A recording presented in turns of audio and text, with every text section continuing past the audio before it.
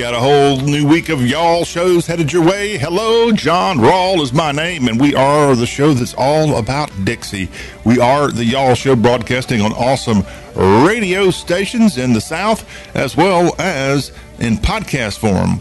As you can find this show on Spotify, also on the iHeartRadio app, the TuneIn app, as well as Apple Podcasts and Apple iTunes. Search for y'all show, and we're right there awaiting your free download. You can also find archives of this show at y'all.com, the South's homepage. Well, Holmes, how you doing out there?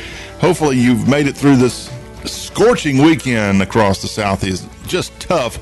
In fact, that heat is partly, if not the main reason, gas prices have crept up here in the last month to 2 months, depending on where you live. I know I was pumping gas Sunday, and man, it got to be a more than $40 purchase for yours truly. And I'm used to, well, in the Trump days, I was paying about $22, $23 for a fill up, and something's happened. I don't know what it is. We'll discuss gas prices and our news headlines as we go throughout the day. Also, we've got other news coming in from across the South that we'll get to. We've got sports information to pass along, news out of the NFL's Carolina Panthers. They've named a starting quarterback for their preseason game. They've also brought in an edge rusher to training camp at Wofford College in Spartanburg. We'll give you info on that. Also, what's going on with Florida State.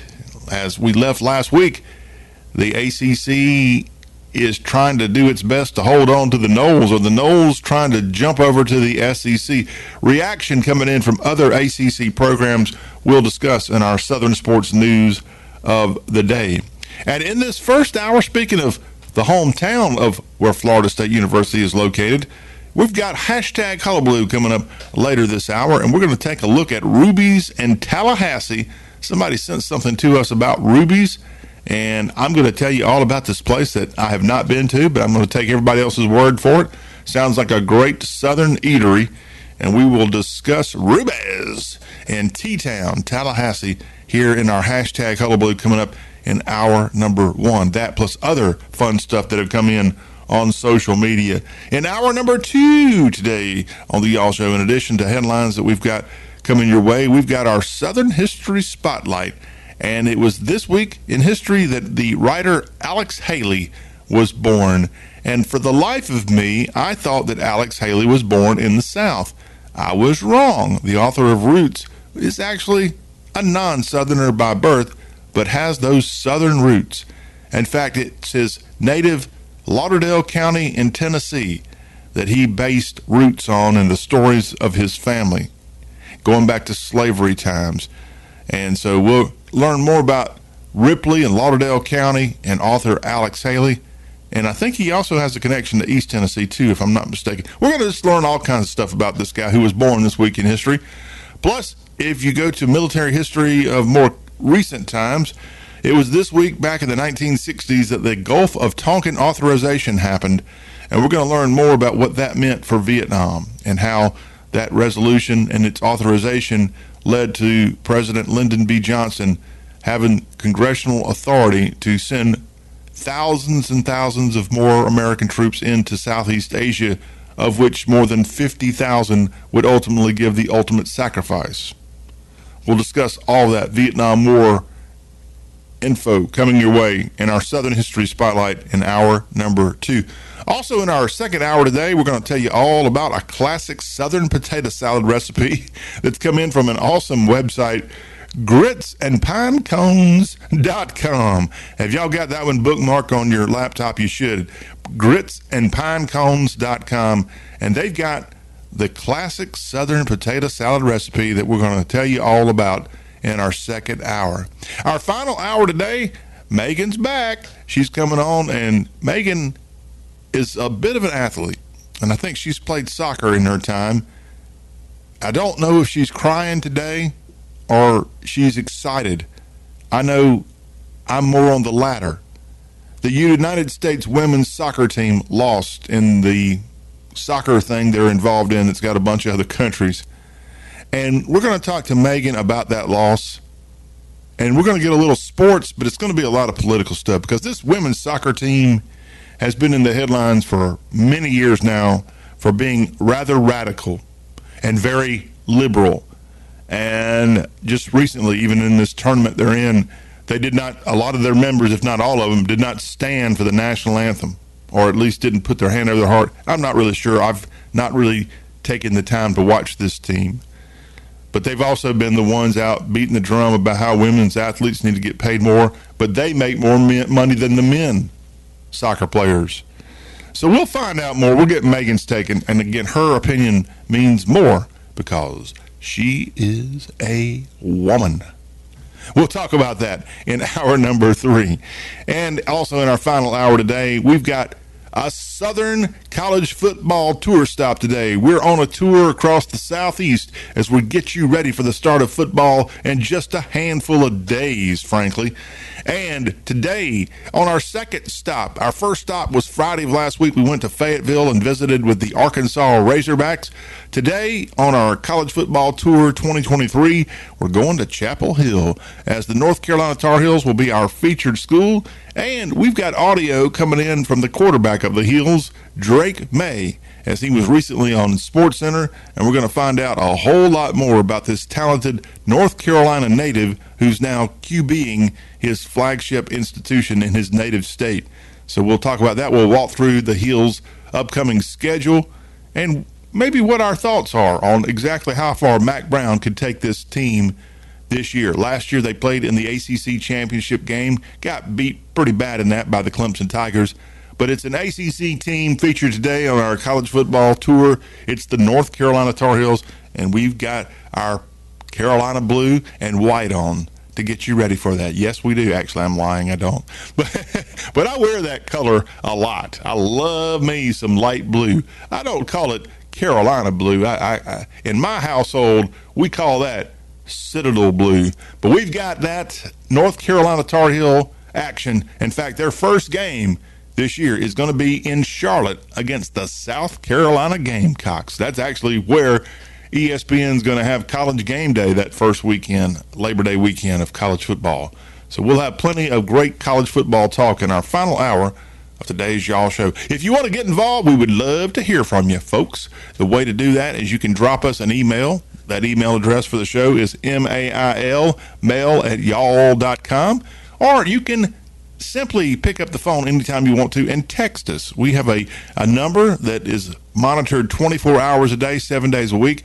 And if you've got something you want to tell us, a recipe, a criticism, we'll take it all right here at the Y'all Show. That number to text, 615-208-4184. So keeping it real simple for you to be able to reach us here on the show that truly does shake up the Southland. Well, in Tennessee, the last couple of days, they've had some catastrophic floods in the Volunteer State. And we're going to tell you today about some terrible, terrible weather that happened mostly in West Tennessee. I know a lot of down power lines, power out, flooding, and more. But in the northwest corner of the state, in places like Union City and Obion County, people were trapped in their homes on Friday, and they ended up having to get help with that, as they were forced, the people in that portion of West Tennessee, forced to leave their homes, and it was just a scary, scary thing. I have not heard anything about loss of life at this point, but the National Weather Service on Friday said that more than 10 inches of rain had fallen in the last 24 hours in parts of the Missouri Boot Heel and in that portion of northwest Tennessee. As the National Weather Service called Union City, Tennessee, it's flooding there catastrophic. The system brought rainfall throughout that area and then moved even in a little bit further south into Shelby County, which is Memphis, and some tough storms there. But just a very, very ugly Friday with people being trapped and more in northwest Tennessee, and we hope all the best comes from that portion of Tennessee as they recover. As again, I was in that area and saw that the trees were down and power and just an ugly situation. Don't know about tornadoes there. I did not hear anything about that. It's just tough. 10 inches, did not say that in our listing of what their National Weather Service was calling for in that portion. Remember, and a lot of people don't realize this, if you don't study up on that little section of the South, the Missouri Boot Hill is right there on northwest Tennessee. For a lot of people, they don't even realize that Missouri touches Tennessee. Now, it's not a whole lot of it, and Missouri touches Kentucky. Not a whole lot of it, but sure enough, I mean, for a lot of people on the eastern seaboard, they think of Missouri, it might as well be California. But we're not, for a lot. That's why we cover Missouri, especially the Boot Hill here on the show. It's a very cool little slice of the South. It's just, I guess their motto should be, we're just not that far away. And so that's why I know that mighty Mississippi separates Kentucky and Tennessee from Missouri, but that little section right there, and it was famous, that little section, for what happened back in the early 1800s with the New Madrid earthquake out of New Madrid, Missouri, which is right on the Mississippi River. But that's the famous earthquake where the Mississippi River actually shifted directions and went north, and it caused the river to jump, and you've got a big change on geography because of that early 1800s earthquake that happened in New Madrid. It's called the New Madrid earthquake. And you know what? If you live anywhere in the Mid-South, we're talking Mississippi all the way up to New Madrid, Memphis especially, everybody knows that what happened with the New Madrid earthquake could happen and is going to happen again. Now, it may not be quite as bad as it was back in that time period, but my goodness. Luckily, when the New Madrid earthquake happened, and I want to pull up the exact year, because since we're on the subject, I want y'all to walk away today knowing that you might have learned something. I don't think we've ever had an earthquake that severe in the Southeast. 1811 and 1812 is the time period we're talking about. Is this Davy Crockett time? This is basically when that portion of the South and you've got West Tennessee being settled early on. Most of West Tennessee did not even get opened up for population for people to move in until around 1815 to 1820. And so I would think the same thing in Missouri. So it was very sparsely populated, this area of the South. And in that 1811 and 1812 time period, you had these awful, awful earthquakes going on. I'm trying to get, let's see, one of them was an 8.2 on the Richter scale, and a very powerful earthquake. The most powerful earthquakes to hit the contiguous United States east of the Rocky Mountains in recorded history. Okay, I knew they were big, absolutely knew that they were big. And then you had aftershocks that happened well after this ended up being. But again, luckily at this point in history, it was very sparsely populated, and I'm not sure if we know the exact death count that these earthquakes more than 200 years brought. But as I said, people that live in New Madrid and in the Mid-South should be aware of what happened more than 200 years ago and know that it can happen again. It can happen again. I love the fact that sometimes we have these century flood crises that happen across the Southeast. And when it happens, sometimes you think, I thought we just had something like that like 5 years ago. So that term often used for flooding, I'm not so sure couldn't be applied to earthquakes. But we've not seen New Madrid or anything of the sort since the early 1800s. Thank goodness. Thank goodness. I think I would have been moving on west if I'd have been a survivor of that thing at that time period in American history. Let's move on to other stories from across the Southeast here on this Monday, August 7th, a day that a lot of kiddos, by the way, are going back to school across the Southeast. Hopefully y'all had a good summer as you're maybe listening to us getting ready for school, or maybe you're sneaking in a radio to lunch and you've got your transistor out and you're ready to go to recess, but you're catching a little y'all show. Hey, make sure you study this year. We want y'all to do better this year than last year, okay? Get that full ride to college. Tell them that the y'all show said so, okay? All right, well, if you're going to go to college, kids, or if you're going to pay attention in school, you've got a subject called math, and maybe you even take economics while you're in the classroom. Gas prices. They're going up.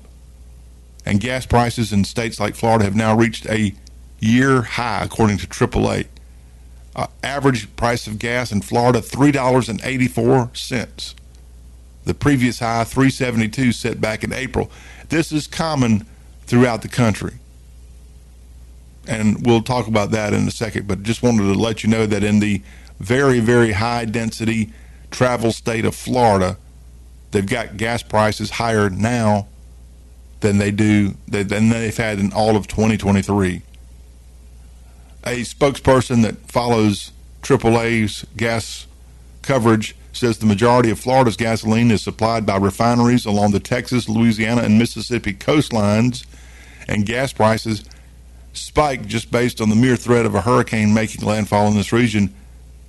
How high gas prices go from there and for how long would then be based on whether those refineries suffered any long-term damage. Yeah, we're just now, they're high, and to my knowledge, I have not seen or heard anything about a hurricane or even a tropical disturbance in the last week or 2 weeks. So I'm not sure where this person speaking there gets their information.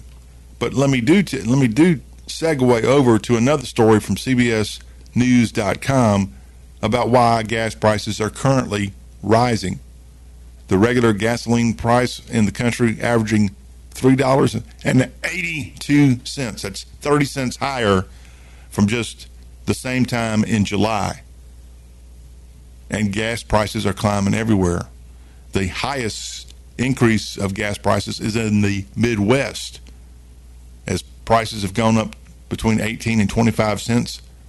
The most expensive gas in the country is in California and Washington State, where they pay an average of $5 a gallon. The cheapest gas prices in the great state of Mississippi, where I just got some gas this weekend and paid $3.33 a gallon. And guess what? That's a penny more than the average price in Mississippi, which is, according to this article, $3.32. I got ripped off. Gas prices are nowhere what they were back in June of 2022, when the average price was $4.62. The main reason gas prices increase is the cost of oil. But this month, oil prices are only part of the story. There's other reasons that gas prices are going up. Are you ready? Are you ready? Take note, kiddos who are listening to us in recess right now, ready to go out and play on the playground. If that happens, if you're one of those kids that listen to this show in school, I want to know about it. That's why I want you to drop me an email, mail@yahoo.com. I would have listened to this show growing up. Especially, I would have probably listened to it in class. All right, some reasons why gas prices are going up. Heat.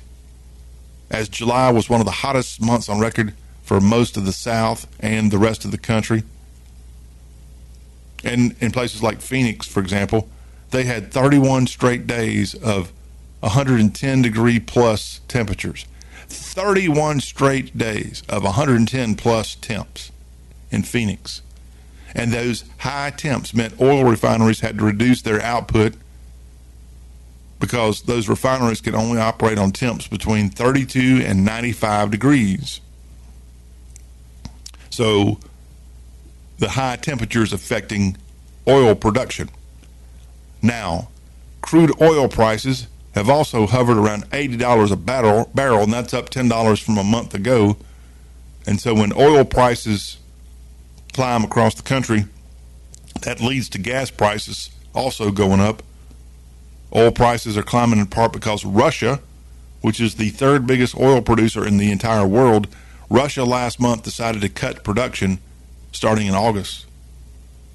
So those darn Russians are affecting our gas prices. But also, a third step of why we're paying more at the pump, Saudi Arabia, which is the second largest oil producer in the world, they also cut oil exports last month, slashing production by 1 million barrels per day, as they hope to keep oil prices elevated. And they said this week that they would extend into Saudi Arabia, reduce production until the end of September. Why would they do such a thing? Well, the Saudis are they're known to boost oil prices in order to fund Vision 2030, which is a plan to overhaul the kingdom's economy, reduces its dependence on oil, and create jobs for the young population of Saudi Arabia. So, did all that answer your questions about why gas prices are just so daggum high right now? I do believe it's going to stay this way. And it wasn't all that long ago where you could truly, in the South, in certain spots, go get gas for $1. That happened. For $1. It happened during another presidential administration. Just going to throw that out there. I've got better things to do with my money than pump it in my car. I would rather spend it on y'all. And I mean y'all. And that is a look at some of our news headlines here on this Monday. We've got a lot more to tell you about as we go through the day's show. So you make sure you stay with us and we'll get you all caught up. We'll take a break here on y'all, and we're going to come right back and give you the scoop of the weekend in Southern sports. And then before the hour is up, we've got hashtag Hullabaloo to tell you about a great spot in Tallahassee called Ruby's. All that's coming right up here on the show, all about the South. We are the Y'all Show.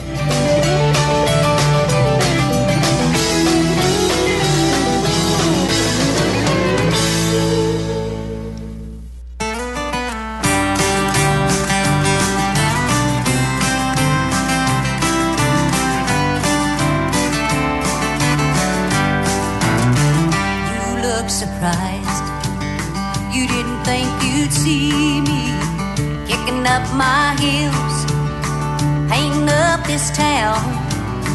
When you said goodbye, I learned a couple new dances, cast a couple of glances. I'm on a big road now, except for Monday, which was never good anyway. Tuesday I get a little sideways. Wednesday I feel better just for a spite.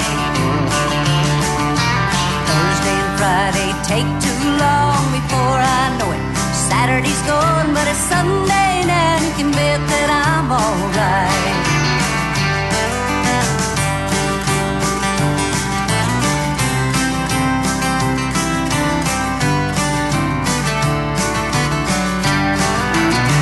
Don't get me wrong, it wasn't always this easy getting over you.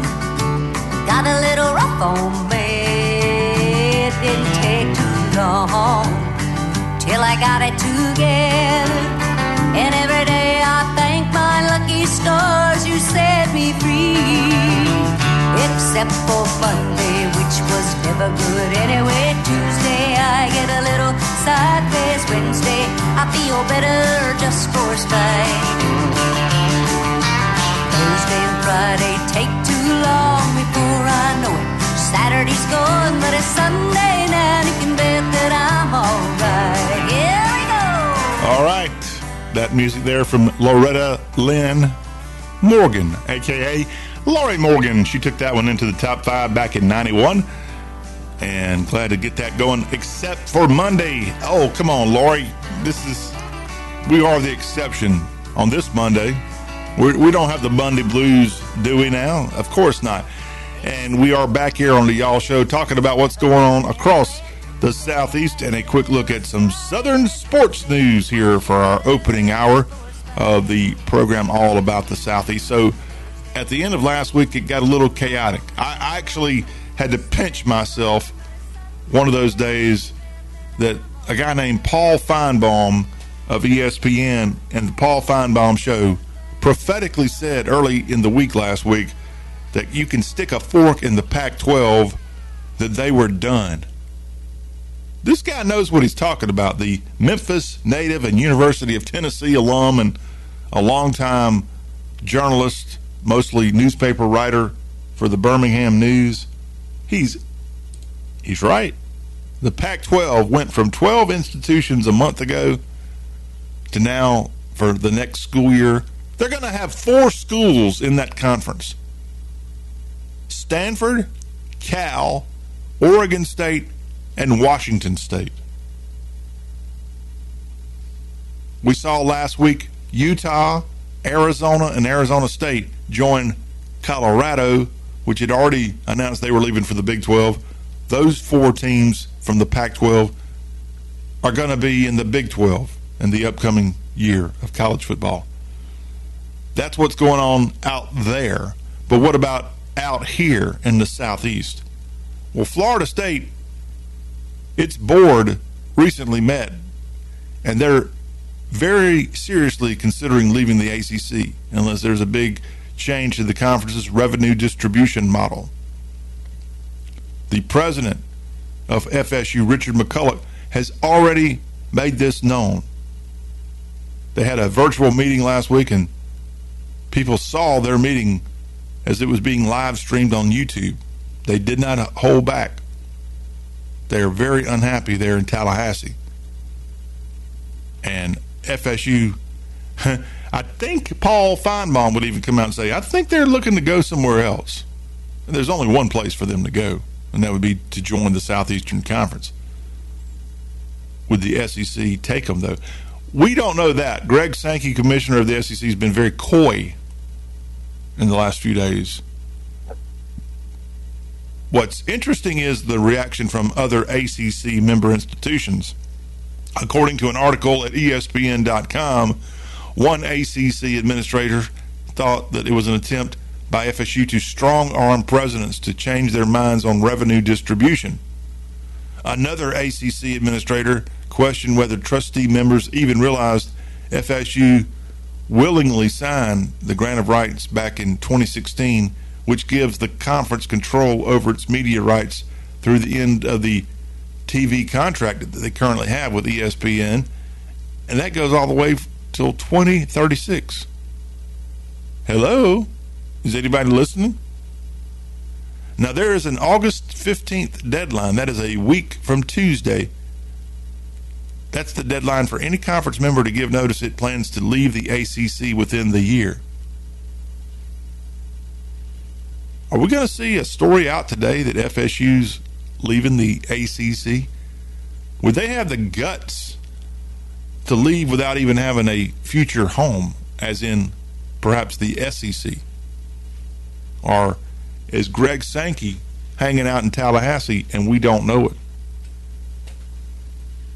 Right now, ACC schools are falling behind SEC and Big Ten schools to the tune of between 30 and 40 million, I think, is the last count. And that number is only going to be going up. There's quite the discrepancy between these two southern-based colleges. So, again, the ACC members outside of Tallahassee are not happy that FSU is getting a little boisterous and getting a little well-known now for talking up in Zoom meetings about the unfairness that the ACC enjoys, if you want to use that word, compared to other conferences across the Southeast. We'll keep an eye on Tallahassee, and we'll see where this leads us. Today, I think there could be some stories coming out within the next 24 to 48 hours with that deadline again of next week of if a school says they're going to get out of the conference.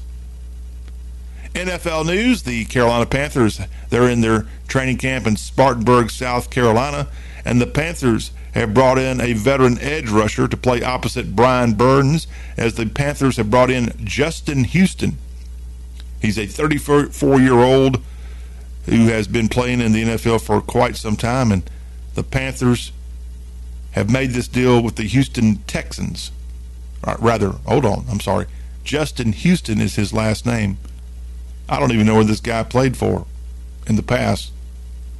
It looks like he's played for the Baltimore Ravens. Okay. So Justin Houston and Carolina have agreed to a one-year deal up to $7 million with $6 million guaranteed. Frank Reich is the coach.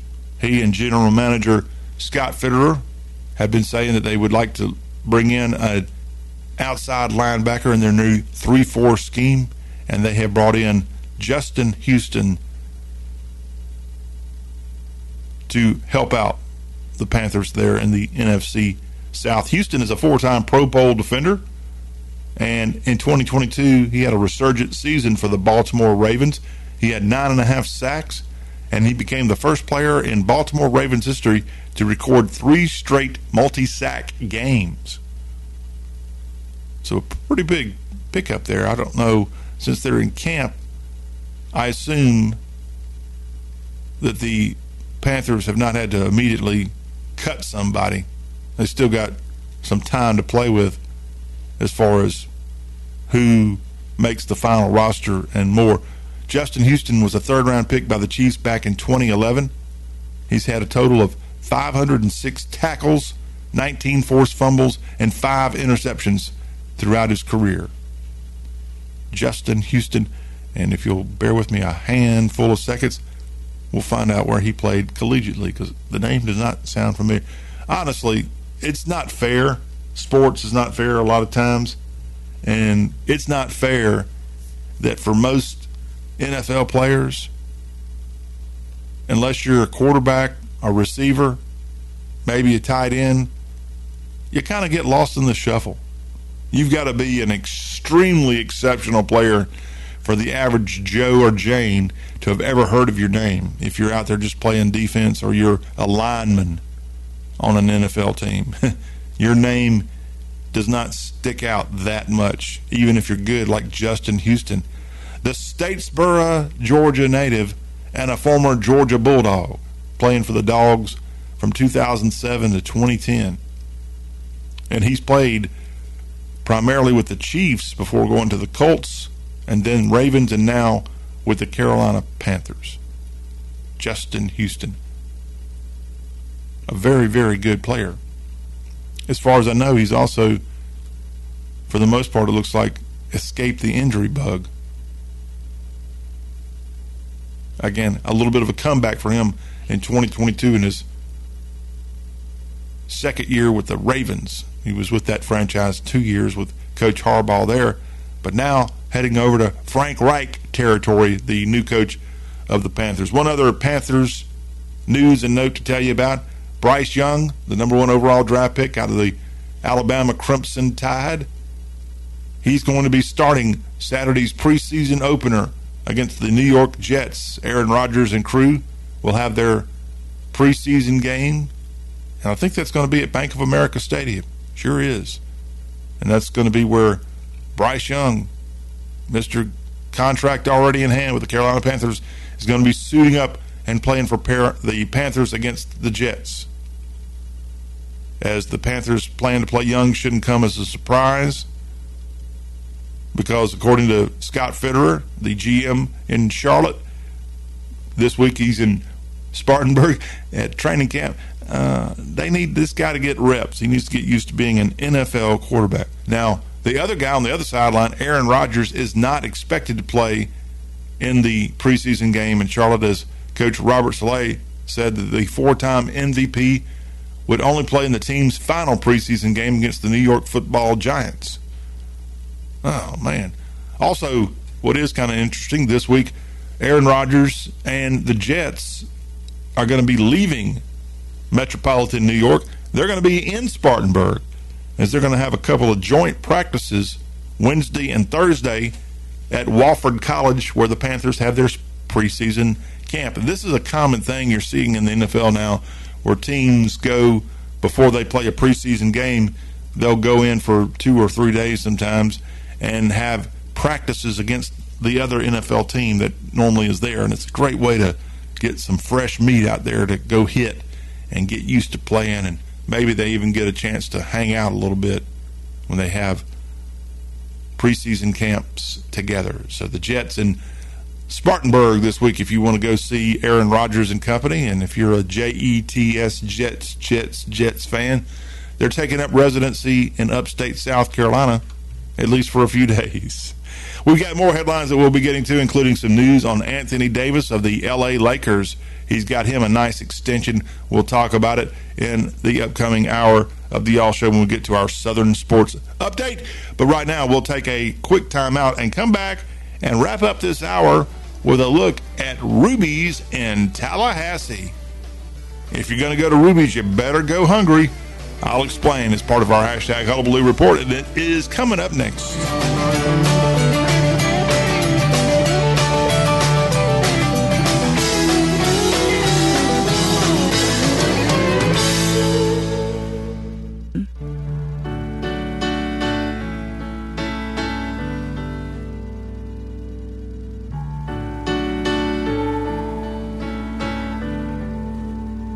It's your life. You say you need a change. Don't all the dreams we've seen come true mean anything?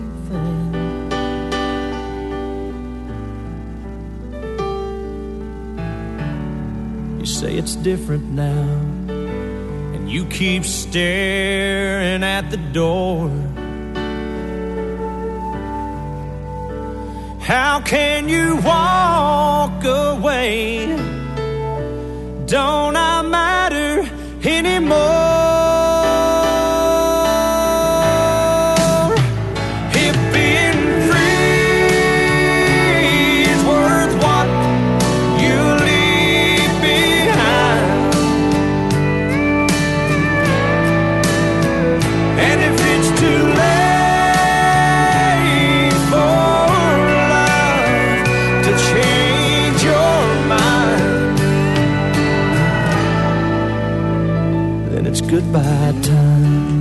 Taking you back to early in Blake Shelton's career for that one, from Blake Shelton's Barn and Grill, a song that Conway Twitty put out on the radio some years before. Great stuff right here on the Y'all Show as we wrap up this hour of our Southern conversation. And we're going to take you to Tallahassee now for some good grub, y'all, because we've got a text that has come in courtesy of Cynthia Kellis, and it's talking about Ruby's. Ruby's located at 114 Thompson Circle in Tallahassee, Florida. And we're going to let you know a little bit more about what you can find on the menu of this great Southern eatery, as Ruby's, according to Cynthia Kellis, says that these two beautiful pieces with a palm tree theme will go beautifully on any Southern table. I'm not sure what she's talking about there, but she's got Ruby's on our mind. So Ruby, don't take your love to town. Ruby's Diner. I'm looking at their menu right now. If you want to get there for breakfast sometime, a good Southern breakfast. That's a hard thing to come across. Let's just keep it real here, y'all. It really is.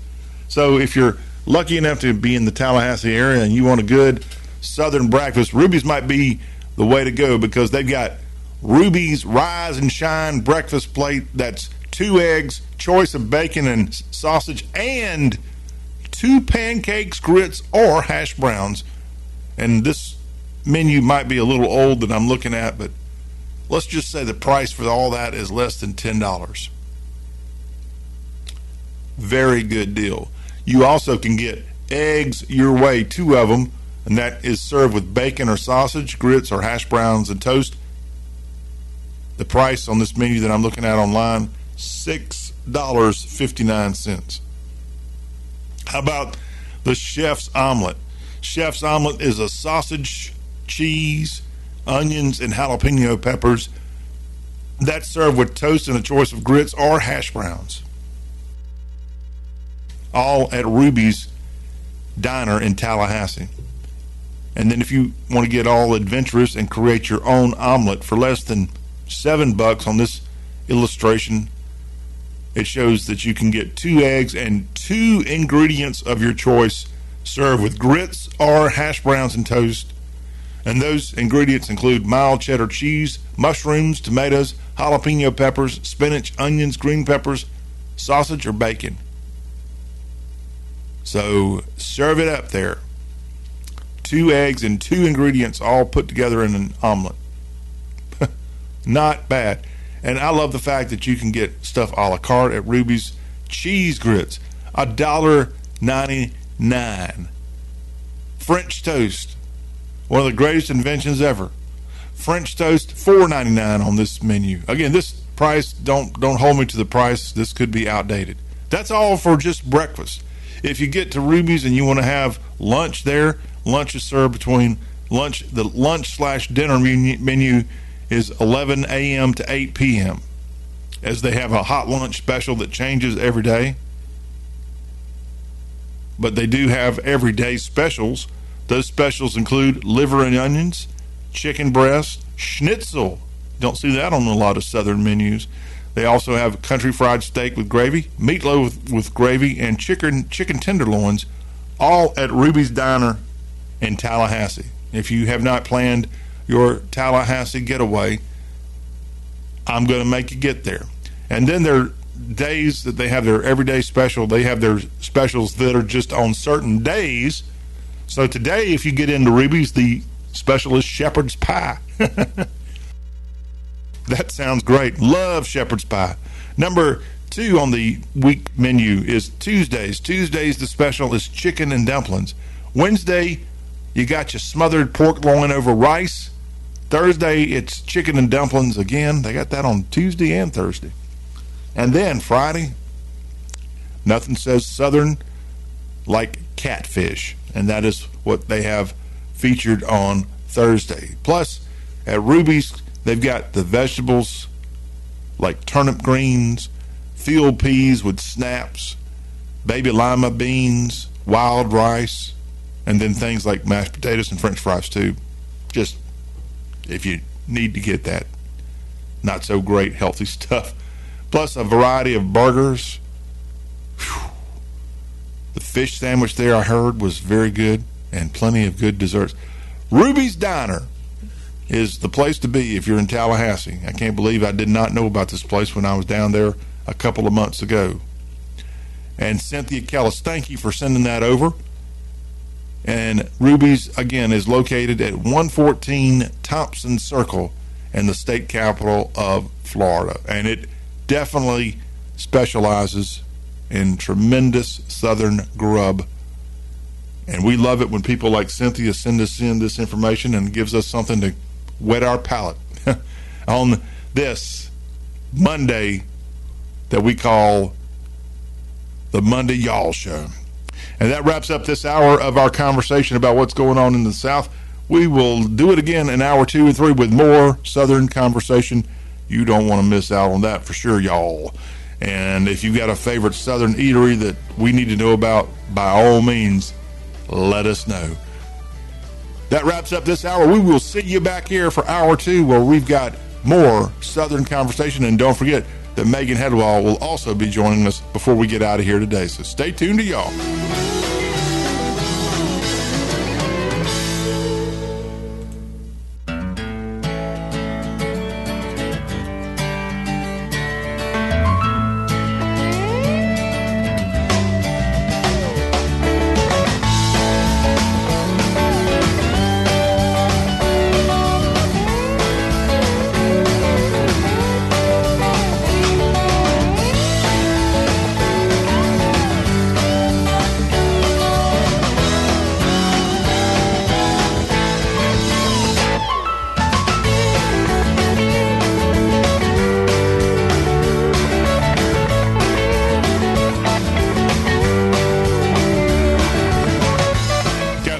History to pass along this hour. We'll do that in the next segment as Alex Haley, who has written one of the greatest books that have to do with American slavery. Roots was that little book that came out, and that little book led to a big film. And I remember when it made its debut on television. I believe ABC is the network that had that thing. Alex Haley, born this week, will tell you more about the writer. Also in Southern history, in our spotlight coming up, we'll let you know about the Gulf of Tonkin authorization, as that happened back in the 1960s. I think it was 1964 that President Johnson pushed that through, and we'll explain what that was and the impact of the Gulf of Tonkin authorization, what it meant for the Vietnam War. All that is part of our Southern History Spotlight coming up in a few minutes here before we get out of here this hour. We also have our Southern recipe of the day. We're going to go to the website gritsandpinecones.com. That's almost as good as y'all.com. But gritsandpinecones.com has a recipe that caught our attention here. It is a classic southern potato salad. Yummy. And we'll go again to that website and learn how to do that. Just what you need while it's 100 plus degrees, some good tater salad. And we'll explain. Also coming up on the show, Megan Hedwall will be on for a lot of great sports and other topical information. We'll just leave it right there. If you want to get involved with the Y'all Show, we'd love to hear from you. We've got an email address, mail, mail@y'all.com. And you can also, you can text us anytime you feel like it, as we've got our 24-hour-a-day, 7-day-a-week hotline available for texting. And that hotline is area code 615-208-4184. Good to have you back here as we get our week going on this, the show about the South that we call the Y'all Show. So we'll pick up our news headlines from across the South and more. And a recurring theme right now is gas prices, as we're seeing gas prices hit, in most cases, highs that we have not seen all in 2023. What's up with that? A recent article at CBSNews.com has cited the reasons that gas prices are climbing again. The average U.S. price for a gallon of gas is $3.82. That is 30 cents higher from where it was a month ago.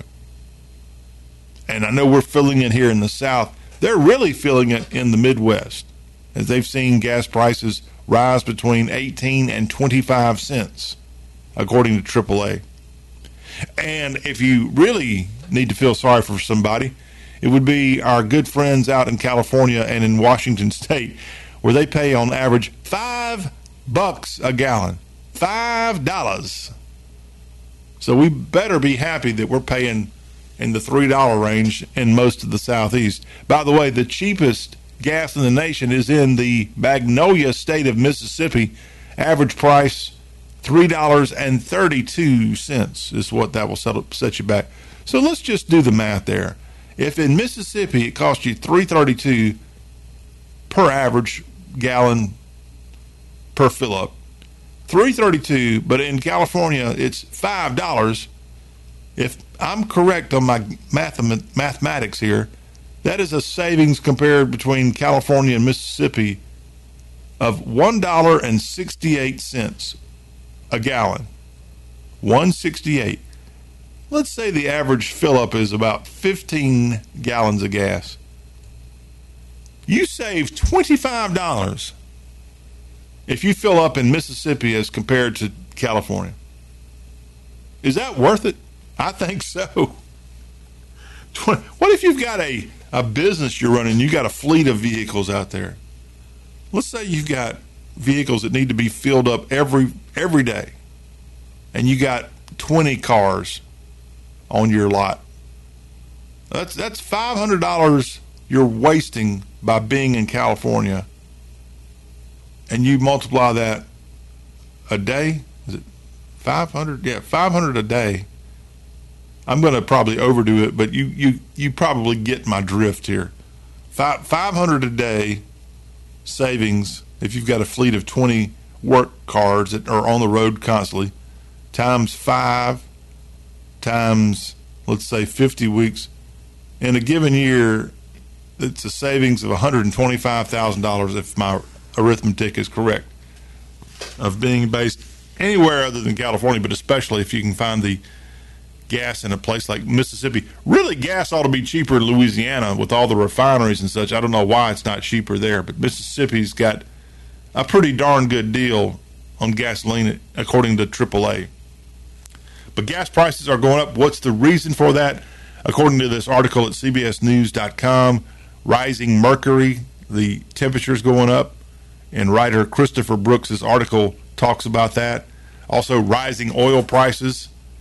Not only are you having problems with Russia. Russia has cut back production, and now Saudi Arabia, the second largest oil producer in the world, has recently cut its oil exports as they're trying to do something to help their youngsters.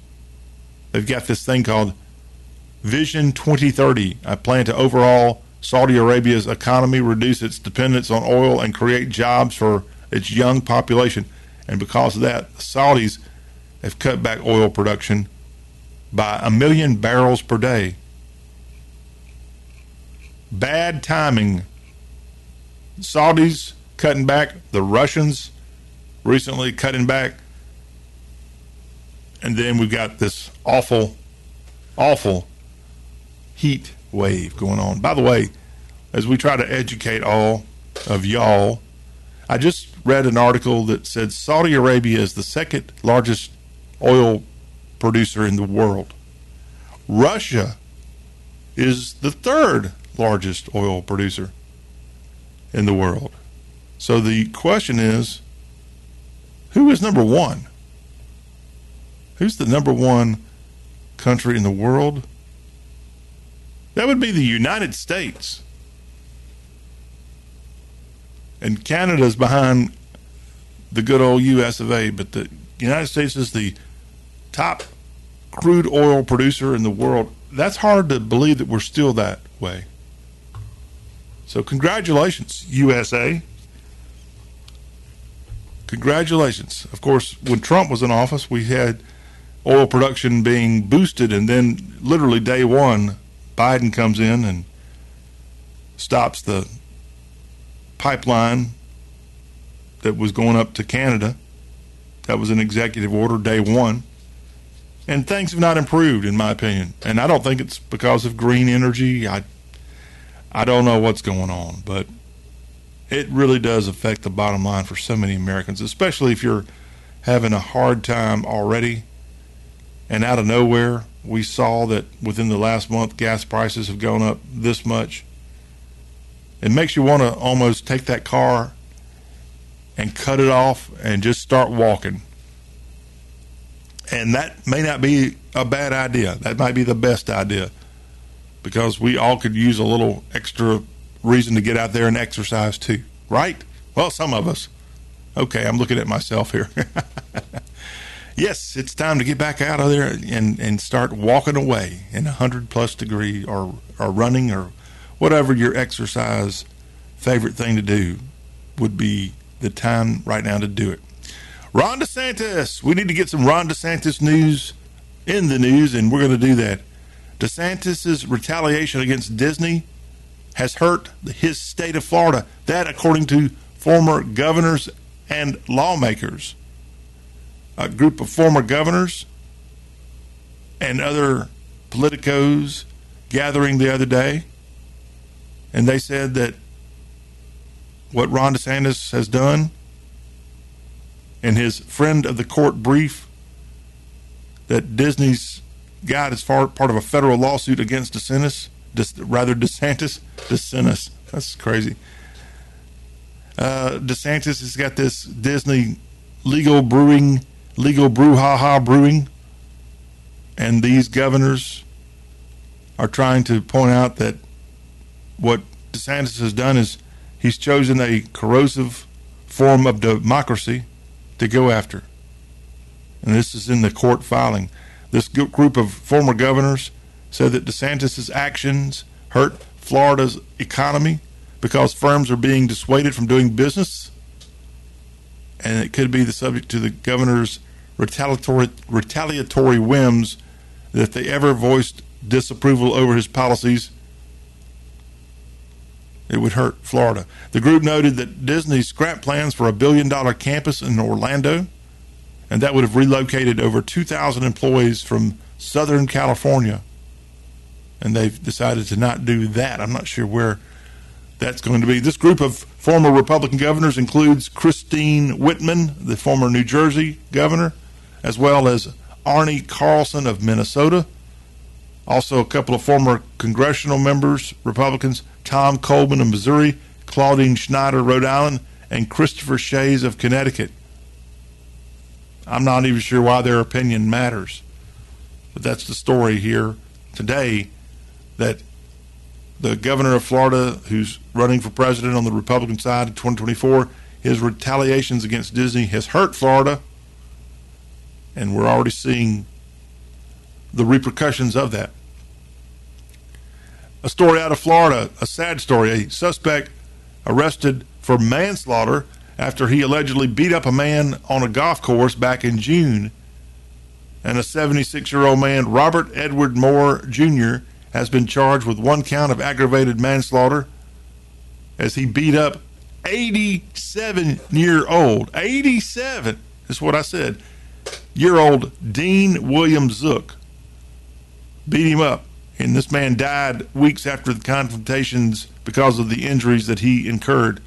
According to an arrest affidavit, this began at the Glenview Country Club in the Villages, Florida. On June 28th, the victim accidentally hit a car that Moore believed was his, prompting a confrontation. And they got into a fist fight. And next thing you know, one of them ends up being killed. And this man died July 16th, a day before his 88th birthday. Authorities able to arrest Moore after they discovered an article about him scoring a hole-in-one in November of 2022 as he was wearing the same shorts, shoes, and sunglasses as he was wearing when this incident occurred at the Villages. Sumter County, Florida Sheriff's Office actively investigating the incident. Again, an 87-year-old man a day before his 88th birthday being attacked over a car dispute, and the man that attacked him was a 76-year-old who's now been charged with a count of aggravated manslaughter. Got to watch out what goes on with those golf courses. Sad story there. How about this bizarre story coming from Memphis?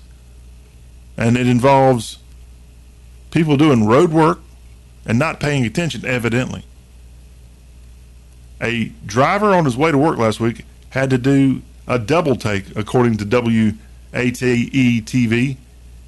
A driver had to do a double take after seeing a dead raccoon in the road that had been painted over by the city road crew.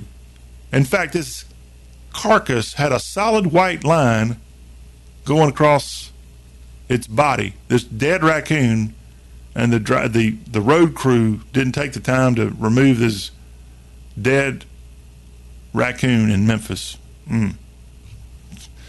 Absolutely stupid. Let's go to the Super Talk 93.1 phone line. Whoop, lost you there. I have to come back to you sometime.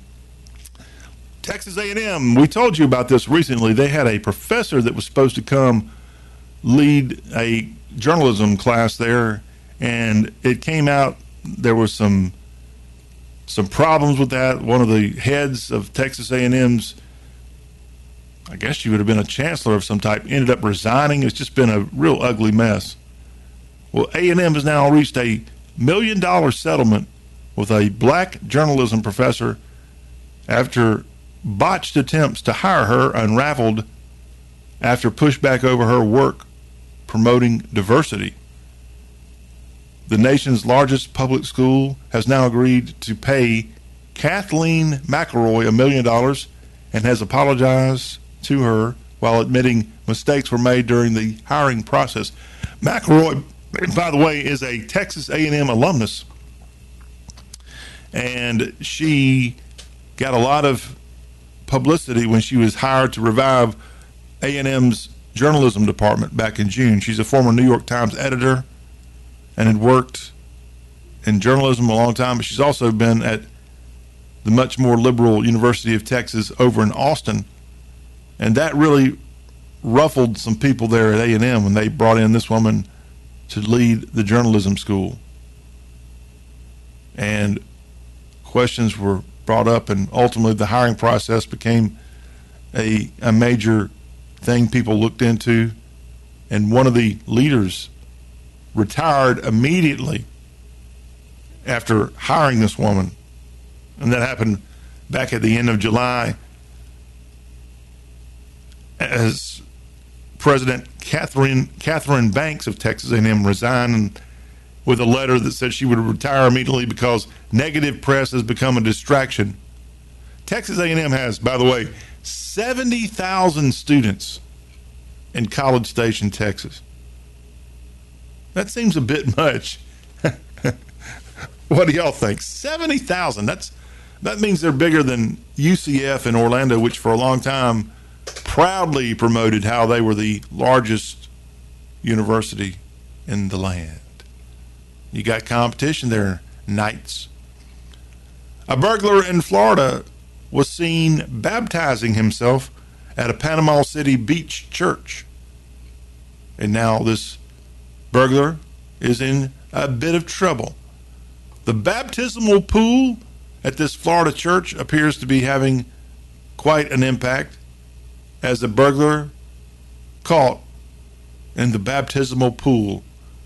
Investigators believe the law enforcement K9. Let's see here. I'm making sure I'm reading this correct. All right, this story in some ways does not make sense, so I'm going to just skip over it for right now.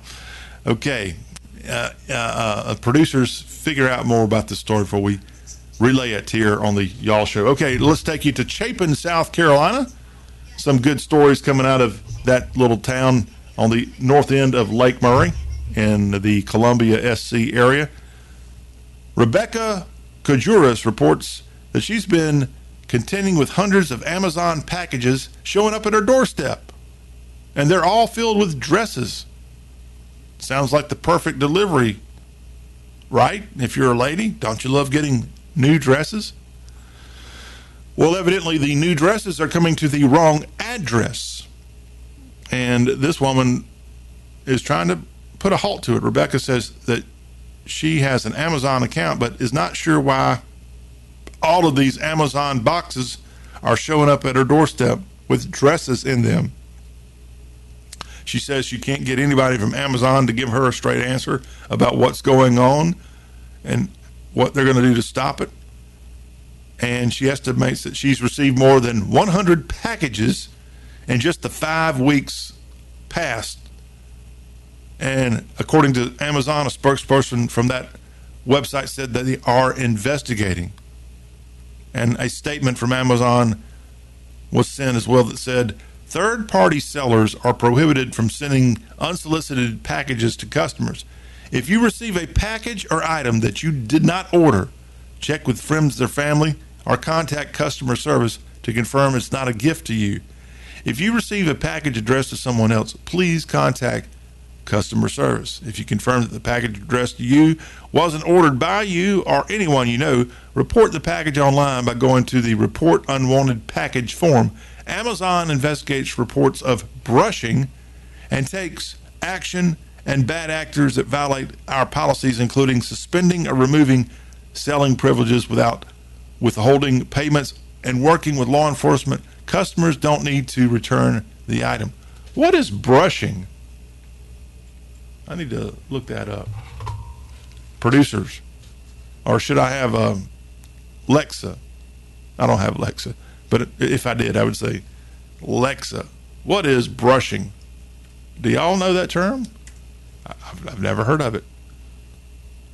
Brushing scams occur when bad actors send packages to publicly available names and addresses.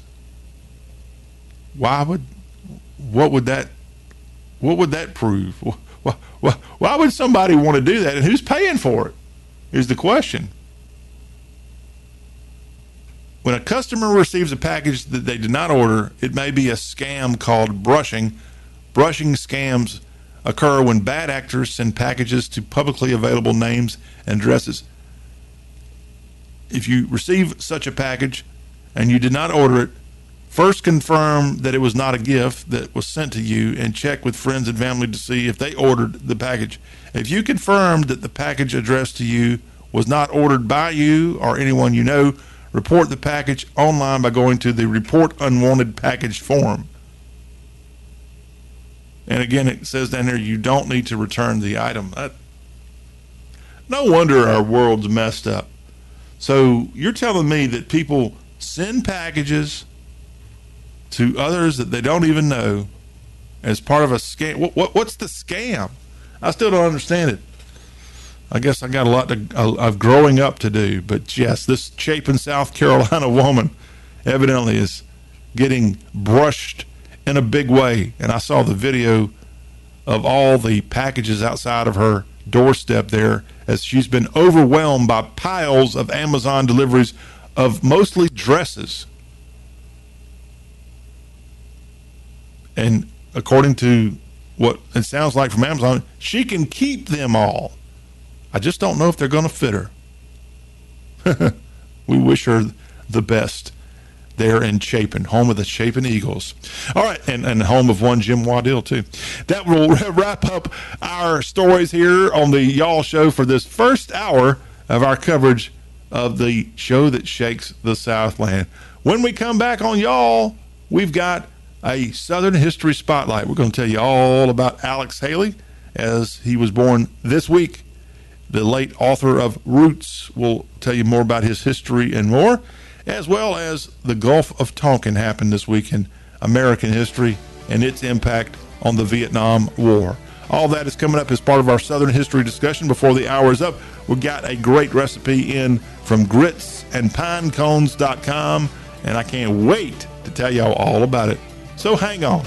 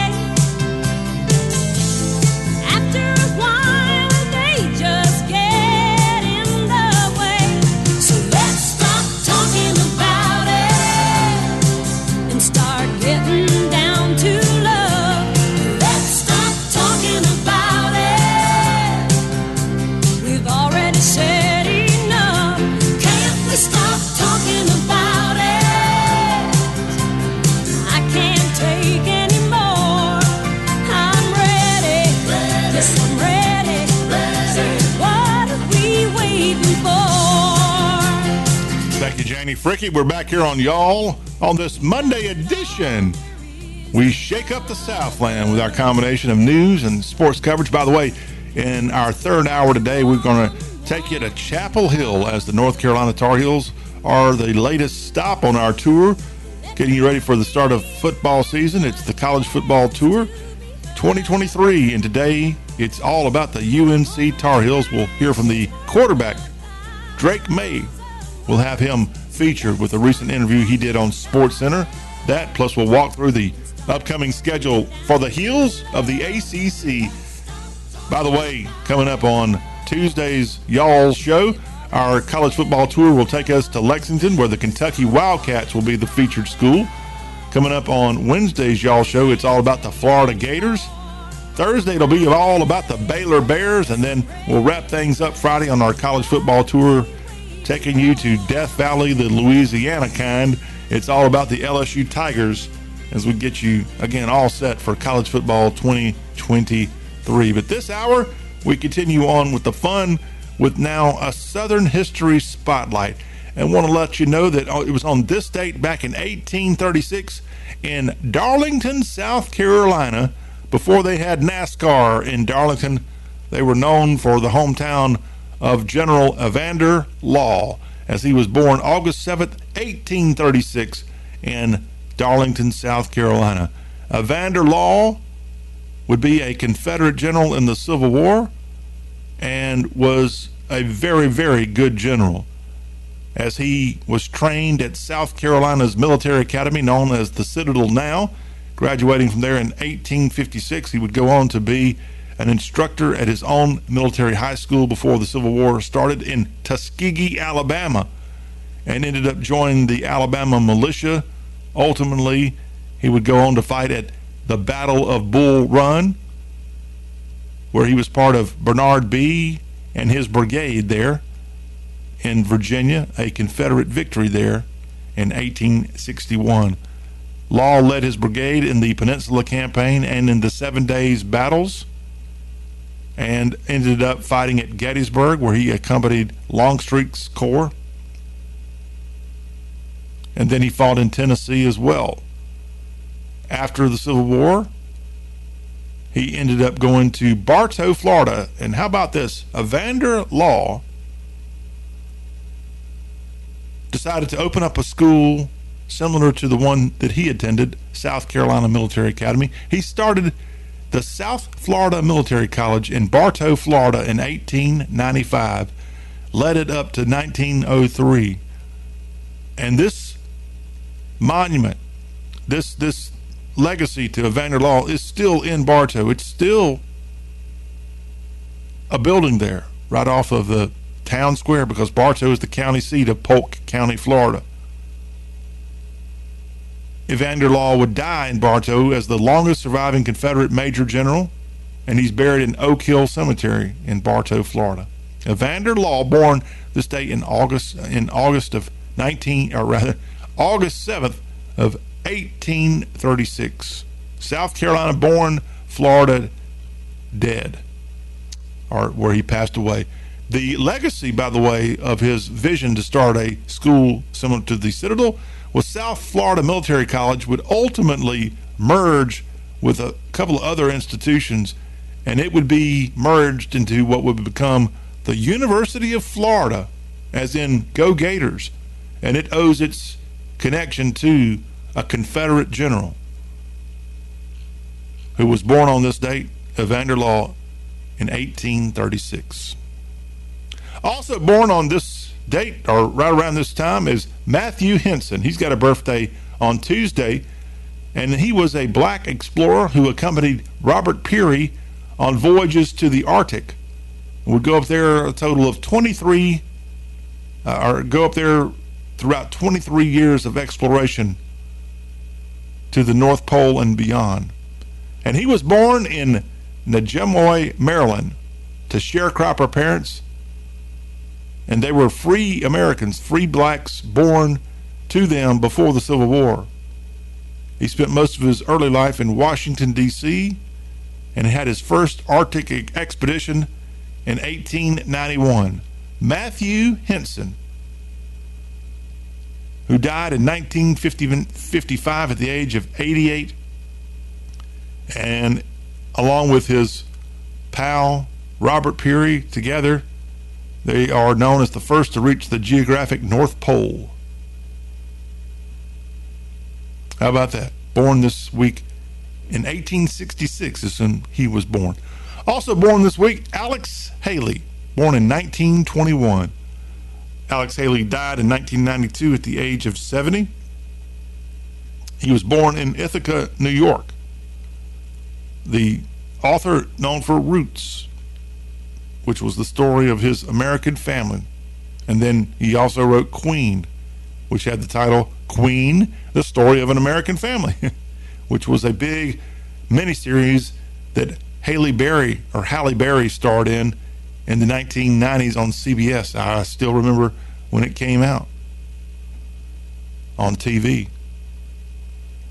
Alex Haley, I thought this thing was a film, but no, I'm sorry.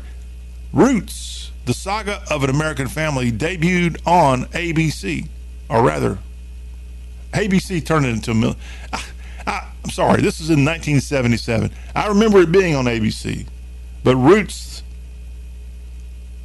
was a huge book that ended up being put on the big picture, and then ABC adapted the book as a TV miniseries that aired in 1977. And when it came out, it was to a record-breaking audience of 130 million viewers. Roots. And when it came out, it raised public awareness of the Black American history struggle during the time of slavery, and it brought back a lot of interest in genealogy, family history for blacks and whites alike. Haley's first book was The Autobiography of Malcolm X, and that came out in 1965. But Roots is the one that Alex Haley is most famous for, and it was a novel written in 1976, the story of Kunta Kinte, and how Kunta Kinte, his legacy was his descendants like Alex Haley. In fact, Alex Haley lived with his family in Henning, Tennessee, that is in West Tennessee, not far from Ripley, there in Lauderdale County. And it was where a large part of his roots came from, the story of his slave ancestors there in Tennessee and beyond. Alex Haley actually attended college at Alcorn State University, and that is in Lorman, Mississippi, and ended up graduating or attending there before also attending Elizabeth City State University. Served in the Coast Guard, and then got into writing. And this week, in 1921, Alex Haley was born in New York State, the writer behind Roots. Also this week in history, the Gulf of Tonkin Resolution, as it was passed August 7th, 1964. During the LBJ administration, it was passed in response to the Gulf of Tonkin incident. And that happened just a few days before. A confrontation on August 2nd, 1964 happened when American forces were carrying out covert operations close to North Vietnamese territorial waters. And when they were doing that, North Vietnamese forces responded. The U.S. government falsely claimed that a second incident occurred August 4th.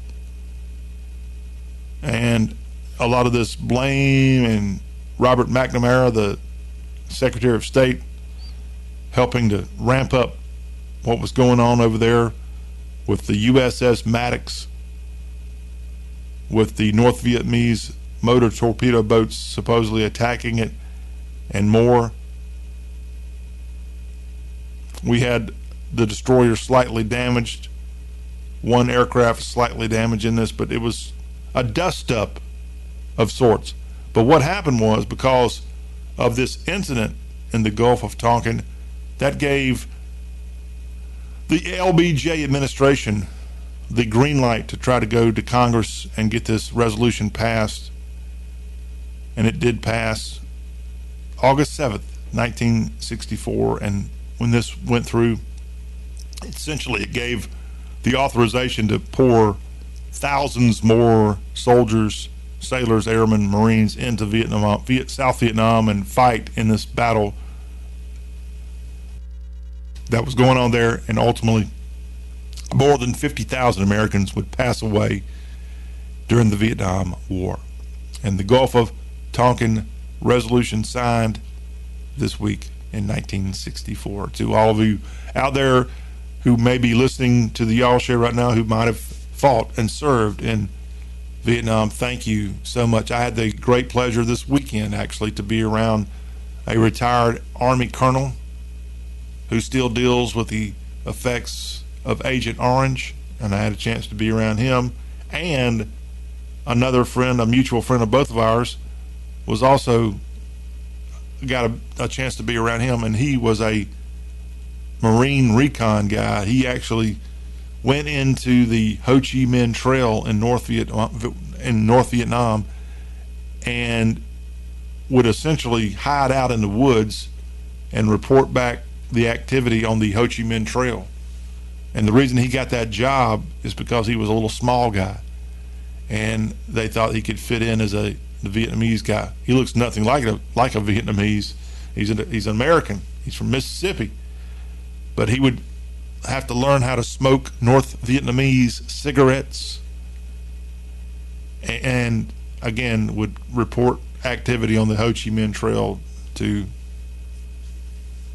American, whoever was monitoring that. Talk about a brave thing. And this guy survived that, and all of you who fought in that horrible war of the 1960s and early 70s, thank you for your sacrifice. Thank you so much for what you did for our country. And I still think one of these days and it needs to be one of these days real soon. We really should have a national celebration of the sacrifice for Vietnam, because we still have a lot of our Vietnam veterans with us, and they're not going to be here much longer. The Vietnam veterans are becoming the World War II guys, where we have to go really searching to find any surviving WW2 guy. Korea's not far behind. There's hardly any of those guys left. But Vietnam, because of the fact that they weren't properly thanked, they weren't properly given respect when they got back here, it's high time that we honor those who are still with us and truly take a time to reflect on those who gave the sacrifice in Southeast Asia during that time period. Okay, enough of my preaching to you here on the Y'all Show. I think that would be a good idea. I really, really do. Primarily because those guys, again, when they got back here in the 1960s and 70s, they were treated like third-class citizens by a lot of the public. They really were. They were shunned. People were embarrassed to go around and say they'd fought in Vietnam, and that's ridiculous. That is ridiculous. Of course, maybe some would say that whole war was ridiculous and why we were even involved in it. And this comes from me, who was not even born until well after the war had started. Okay? That's a look at some Southern history here on today's Y'all Show. Hope you enjoyed that, even my preaching there toward the end. Starting to sound like the Patriot pastor. When we come back on the Y'all Show, we're going to wrap things up talking about potato salad. And we're going to welcome in Megan Hedwall for this one, because I need all the help I can get as we wrap up hour 2, and then she's going to be on with us in hour 3 for more Southern conversation on this, the Y'all Show.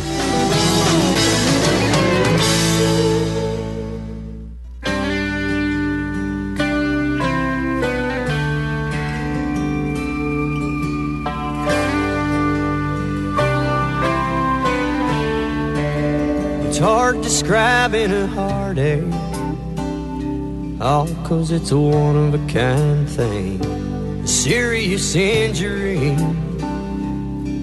and a whole lot of endless pain. If it was a storm, I'd compare it to a hurricane. Oh, it's even got a name. If it was a drain, it would be a strong one. If it was a sad song, it would be a long one. If it was a color, it would be deep, deep blue. But if we're talking about a heartache, it would be you. Thank you, Gary Allen. We're back here on the Y'all Show, wrapping up hour number 2. Megan's back. I'm back. You're back just in time to talk about potato salad. Oh, I love potato salad. You do? Oh, yeah. Well, have you ever had a really good Southern potato salad? Well, I don't. Yeah, probably. Well, have you gone to gritsandpinecones.com to get their recipe? Nope. So I guess I haven't. Well, Is that what you're telling me? Sharon Rigsby has put this up there at gritsandpinecones.com, which, by the way, is a Southern cooking and hospitality blog. Check it out. But Sharon says that she has over 50 years of experience in the kitchen. I think she knows what she's doing. I would hope so. And she's got this recipe up for Southern potato salad. Now, she says in the blog post that I'm reading here, oh, this is like your grandma used to make. Well, my grandma did not make Southern potato salad. What? Maybe yours did. Mine did not. Wow. She wasn't a very good cook. The other one cooked a lot. But I don't remember her making potato salad. She made other really good stuff like peach pie. All right, you're going to make me nostalgic. But yes, Southern potato salad is a certain delicacy here in the South. Many potato salad recipes in the South call for good old yellow prepared mustard. And this recipe here at Grits and Pine Cones is no exception, according to Sharon. She says, no Dijon mustard, apple cider vinegar, and for goodness sakes, no Miracle Whip in this recipe. She says that you're going to love this recipe for Southern potato salad because she shares her secret ingredient, dill pickle juice, and that ramps up the flavor and sets it apart. She also says that her recipe is quick and easy and comes together in minutes after boiling the potatoes. And lastly, Her recipe is great because it could be made ahead and is even better on the second day. And what's in it? It's got mayonnaise, dill pickles, salt and pepper, potatoes, onion, and hard-boiled eggs. When's the last time you had some good potato salad? Oh, it's been a minute. Might have to try this one out. Yeah, we'll go to gritsandpinecones.com, a great website. Almost as good as y'all.com. But I do like that. Do you like grits? I do. Okay, thank God. All right. I was about to throw you out of here if you were about to say no. Do you like pine cones? To eat them? No, not to eat. Just clarify. Do you have any on your yeah. million acres? Yeah. There on your lower million? Yeah. You do have some? Yeah. Do you pick them up? Sometimes. Not. I don't make a habit of it. Okay, because that was my main job growing up. In addition to picking, the yard I grew up in had pine trees everywhere, and my mother was pardon the pun, stickler for getting those pine cones You up. throw them at your siblings? No. I had to put them in a little wagon and then go dump them in the woods. And there were like literally forts made out of pine cones. I mean, because where I'm from, the real South, our pine cones are about that big, which is about a foot. They can get close to a foot tall. Yeah, it's like those sugar pine cones. Whatever. Yeah. I mean, I've had people from other parts of the South come visit me, and they stole pine cones. I'm like, where were you when I was growing up? I'd just have you do all the pine Could have cones. used your help. You can go check this recipe out at gritsandpinecones.com. Sharon, thank you for putting that out there, and we love our southern potato salad, and you can check this out, the recipe, at gritsandpinecones.com. We're going to have a great third hour. Megan's going to come on here and tell us how wonderful the U.S. women's soccer team is. Or not. As they lost to Sweden. Yes. On Sunday. We've got the analysis from a former soccer player herself. Former, I guess. You could still get out there and put it in the net. Probably have a heart attack. We'll be right back.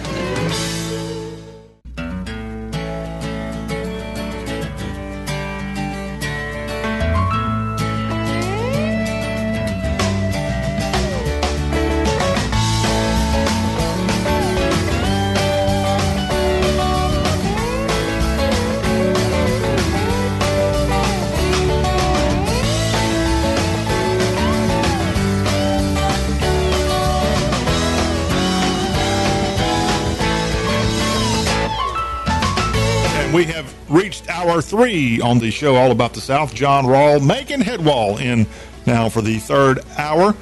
We've got a lot of stuff to tell you about from the sports perspective, as Megan, a former college soccer player, is going to weigh in on the U.S. women's soccer team losing in that thing they were involved in. The World Cup. The what is it? The World Cup. World Cup, is that what it was? Mm-hmm. Shows what I know.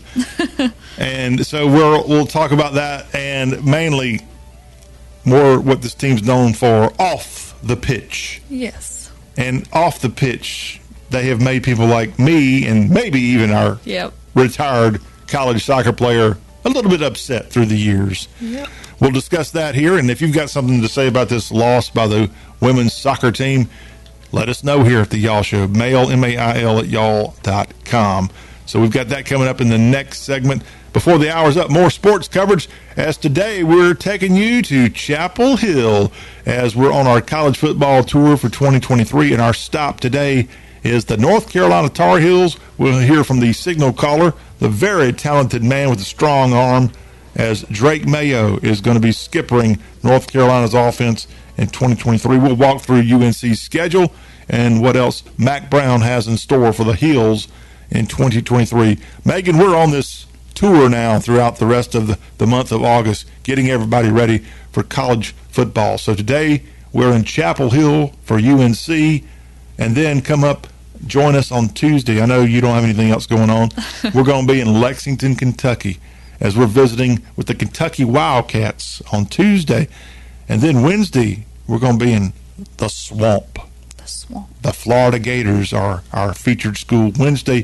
Thursday, we're in Waco. No, not to see Chip and Joanna, but we're going to be there to tell you all about the Baylor Bears. And then we'll wrap this week up telling you all about the LSU Tigers.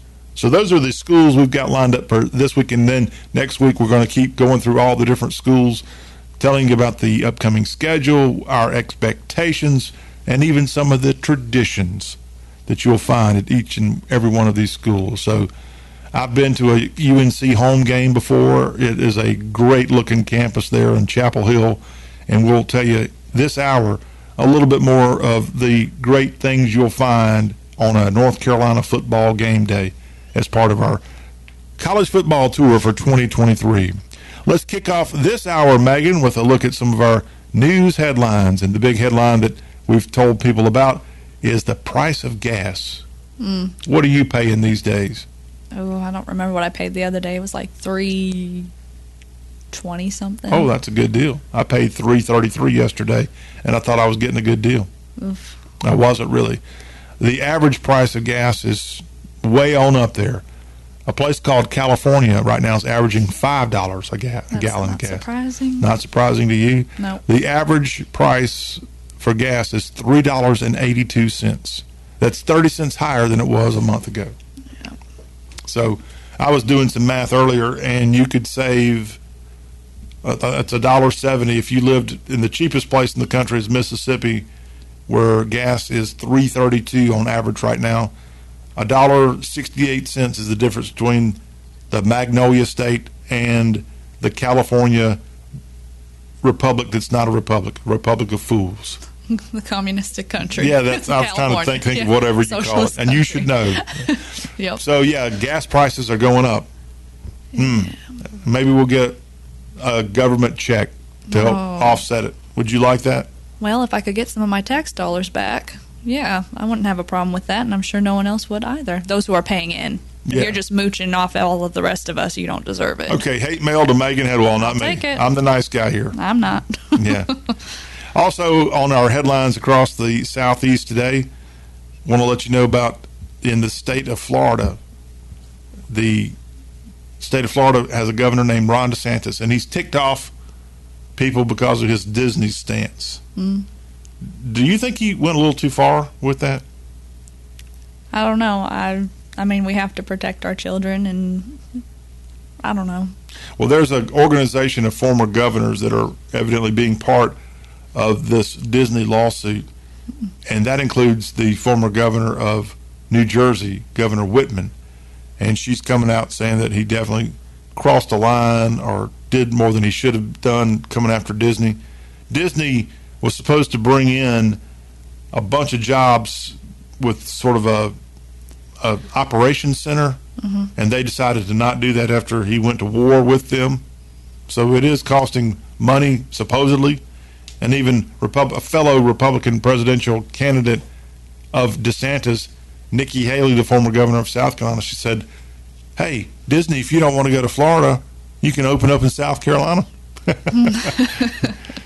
That's not going to probably go well during a debate here. We're just days away from that big debate. Also, a story out of Florida, an 87-year-old man, the day before his 88th birthday, got into a fight at a golf course. And a 76-year-old man, Robert Edward Moore, has now been charged with an count of aggravated manslaughter because this 87-year-old man, Dean William Zook, ended up dying several weeks after the confrontation due to the injuries incurred while they're at the Glenview Country Club in the Villages, Florida. And the confrontation started because the victim accidentally hit a car that Moore believed was his, and that prompted a battle. I bet you they've had a few people hitting cars there at the Villages in Florida. Do you know about that place? Yeah, I've heard some things It's about like the that largest place. retirement place. Yeah. I know Florida as a state is the largest, but this place was 100% created for retirees. I heard diseases run rampant there. Again, hate mail to Megan. Don't send them to me. What kind of diseases? What's wrong with you? No, that's what I've heard. That's the only thing I've heard. It's a retirement community. You've really heard that. You're not Yes, just making that up. no, You're not and trying to it's get a laugh out of us. No, I'm STDs? Yes, What? that's what I've heard. Off of octogenarians? Maybe. No, probably not. You better watch those octogenarians. Did I say STDs and what? All of that. I'm moving. No.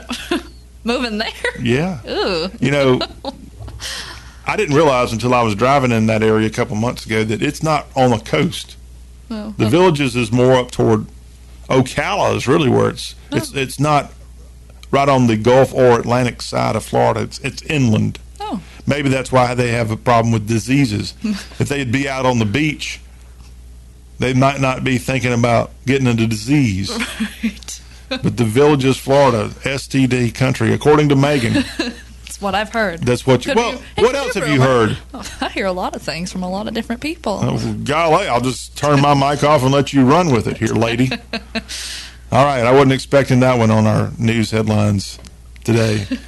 Also, want to let you know, how would you like to be Rebecca Kajuras? How would you like to be her? I don't know. What did she do? Well, she didn't do anything. But what she did do is go open her front door, and guess what? Over the last couple of weeks, she has received hundreds of Amazon packages that she did not order. Anything good? All dresses. Do they fit? That I don't know. Okay. Stop asking me the easy, tough question. No. They don't. They probably don't fit, or else this story wouldn't be out here in the headlines today. But yes, this lady out of Chapin, South Carolina, has been receiving all of these dresses on her door, and she did not order them from Amazon. And this, as we described in our hour two today, brings up the subject of brushing. Have you heard of such a thing, Megan? The smart one? Like your teeth, your hair? No. There's a scenario called brushing within Amazon world. No. And brushing, and maybe you're going to start doing this, and I appreciate it. Okay. I'm a 48 long, 36 waist. You just start sending people clothes? No, I'm telling you this because that's what brushing is. It's when you receive stuff that you did not order. Oh, so they've come up with a term. They came up with a term. You're brushing me off. No, it's called brushing, and why somebody would do it. And here's the amazing thing. So if you're the recipient of brushing, where people send you stuff, Amazon asks that you go around asking family members, friends, hey, did you order something and use my name and my address? And if you go around and do all the checking and it's proven that you did not order this and you can't send it back because it was something that you didn't ask for because it's coming from a third-party vendor, you get to keep it. Might be time for a yard sale. Maybe so, but yeah, they have this term called brushing. I'd never heard of such a thing, but yeah, it's a real thing. And in Chapin, South Carolina, hundreds of unordered Amazon dresses have come to this lady's house. Interesting. Sounds like a real first world problem. Yeah, right. All right. Elsewhere in our headlines today, you didn't grow up in the 80s. No. I did. It's a good time. It's the best decade I've ever had. Okay. I think.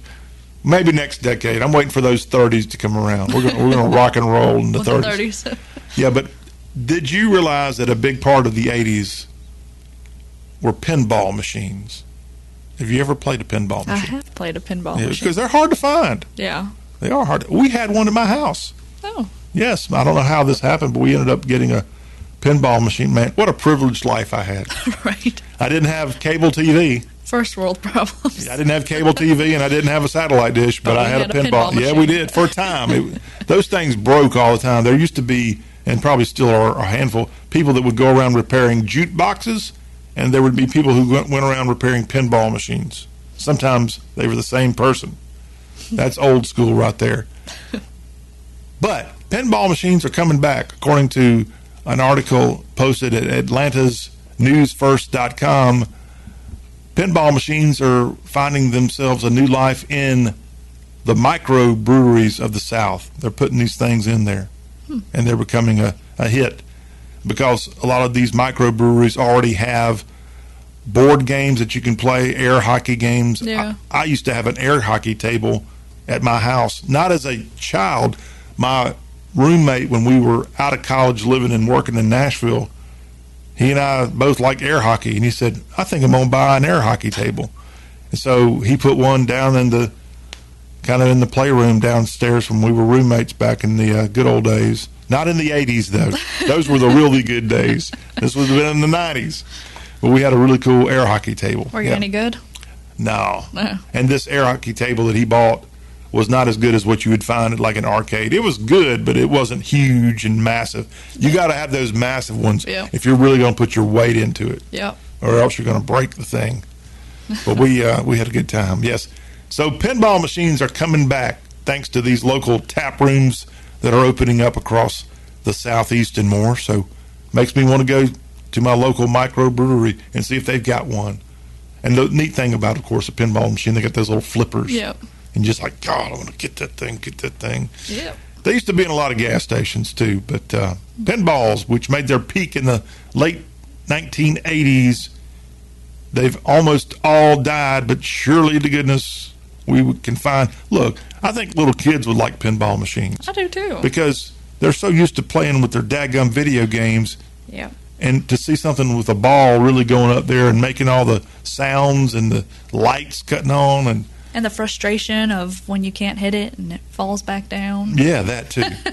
So pinball machines on the comeback, yes, just like Megan's kind of sort of coming back on us today before she flips on me. Speaking of gas stations, before we wrap up here, I've got to brag on myself a little bit. I won $45, technically $35 Sunday. And now that you've announced that, don't forget to pay your taxes on it. Yeah. How'd you do that? Through the scratch off. I went and got some scratch offs just for the heck of it. I paid $10 for 2 scratch offs, and both of them ended up being winners, and I won $35. Do I owe you any money? No, but did you use there it was to buy your chance. gas? Well, my gas was about that same amount of money, but no, it felt really good to win some money on both of those things. And when I was getting them cashed in to the lady, I told her, I said, hey, don't look at me that way. I actually went to church today. Uh-oh. So I went to church, and then I did a scratch-off. Wow. So only in the South. So you feel like it balances out? I think so. But I'm yes.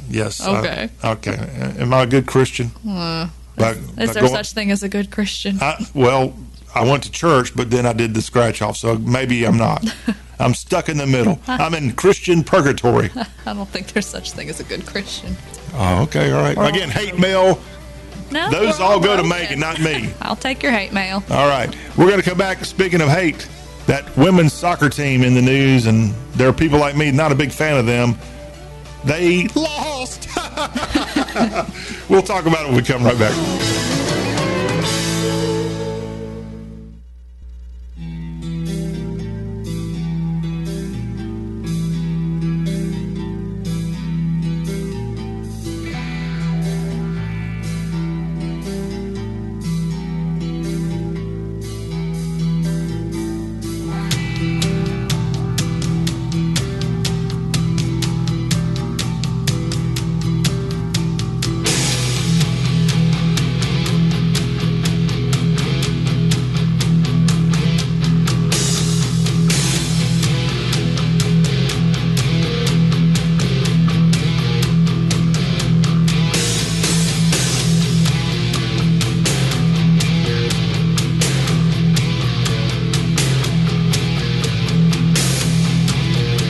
Are these people ever going to start singing?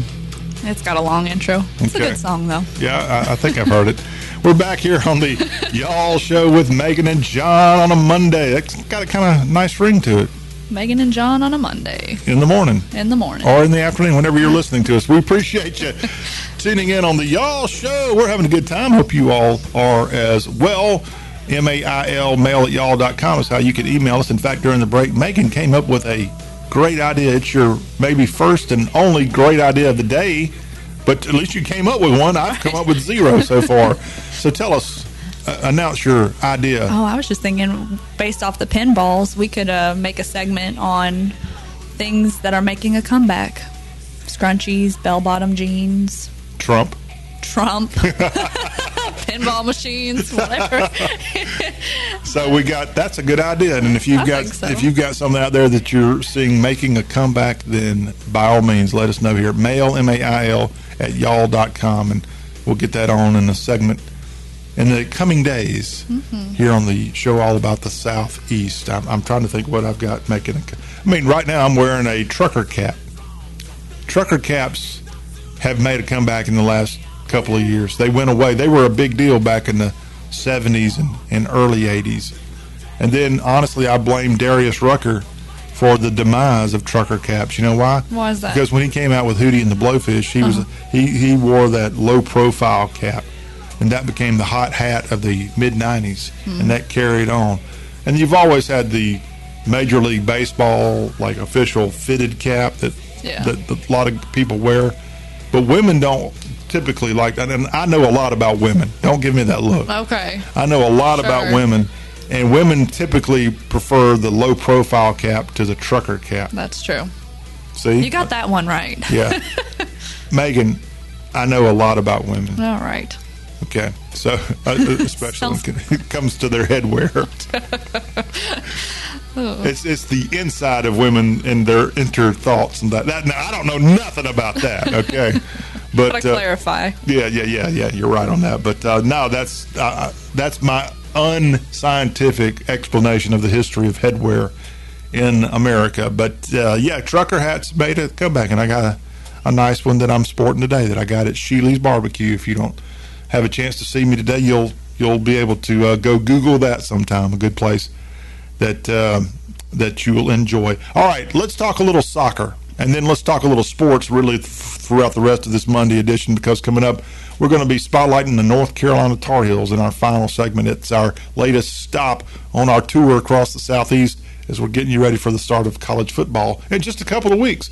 So, Megan, I got a nice internal chuckle Sunday when I found out that the women's soccer team did not move on in the World Cup of Women's Soccer. I was talking to a great friend of the program Sunday. I was with this person, a.k.a. the Takapola Storyteller. I was with him Sunday, and he brought it up to me, and I've never seen him get so excited that he took his arm and did like a, yeah. But he said, that soccer team lost, and he did, yeah. And so, yeah, I know I'm a proud American, but I'm not so proud of this women's soccer team. I don't think many people are. All right. Well, you're a former college soccer player. Yes. What position? Left out? No. What? I was a sub for most, but when I didn't. Left out? It's a joke.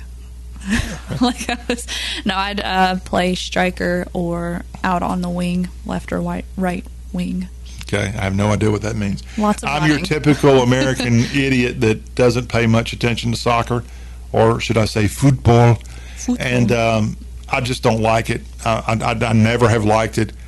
I even played it, so I have a reason to hate it. Well, I mean, it was just basically running around. When you're a kid, when you're playing soccer, in my case, second grade, it's all about running up and down a field, and not really getting into the real fun part of it, if it is fun. Until they come up with a rule that tells me when a game's going to start and when it ends, instead of having that extended time that they do, and they make up, okay, this game's going to go on for overtime match, I guess it's going to keep going on for 8 more minutes, and then you got these cards they pull out, and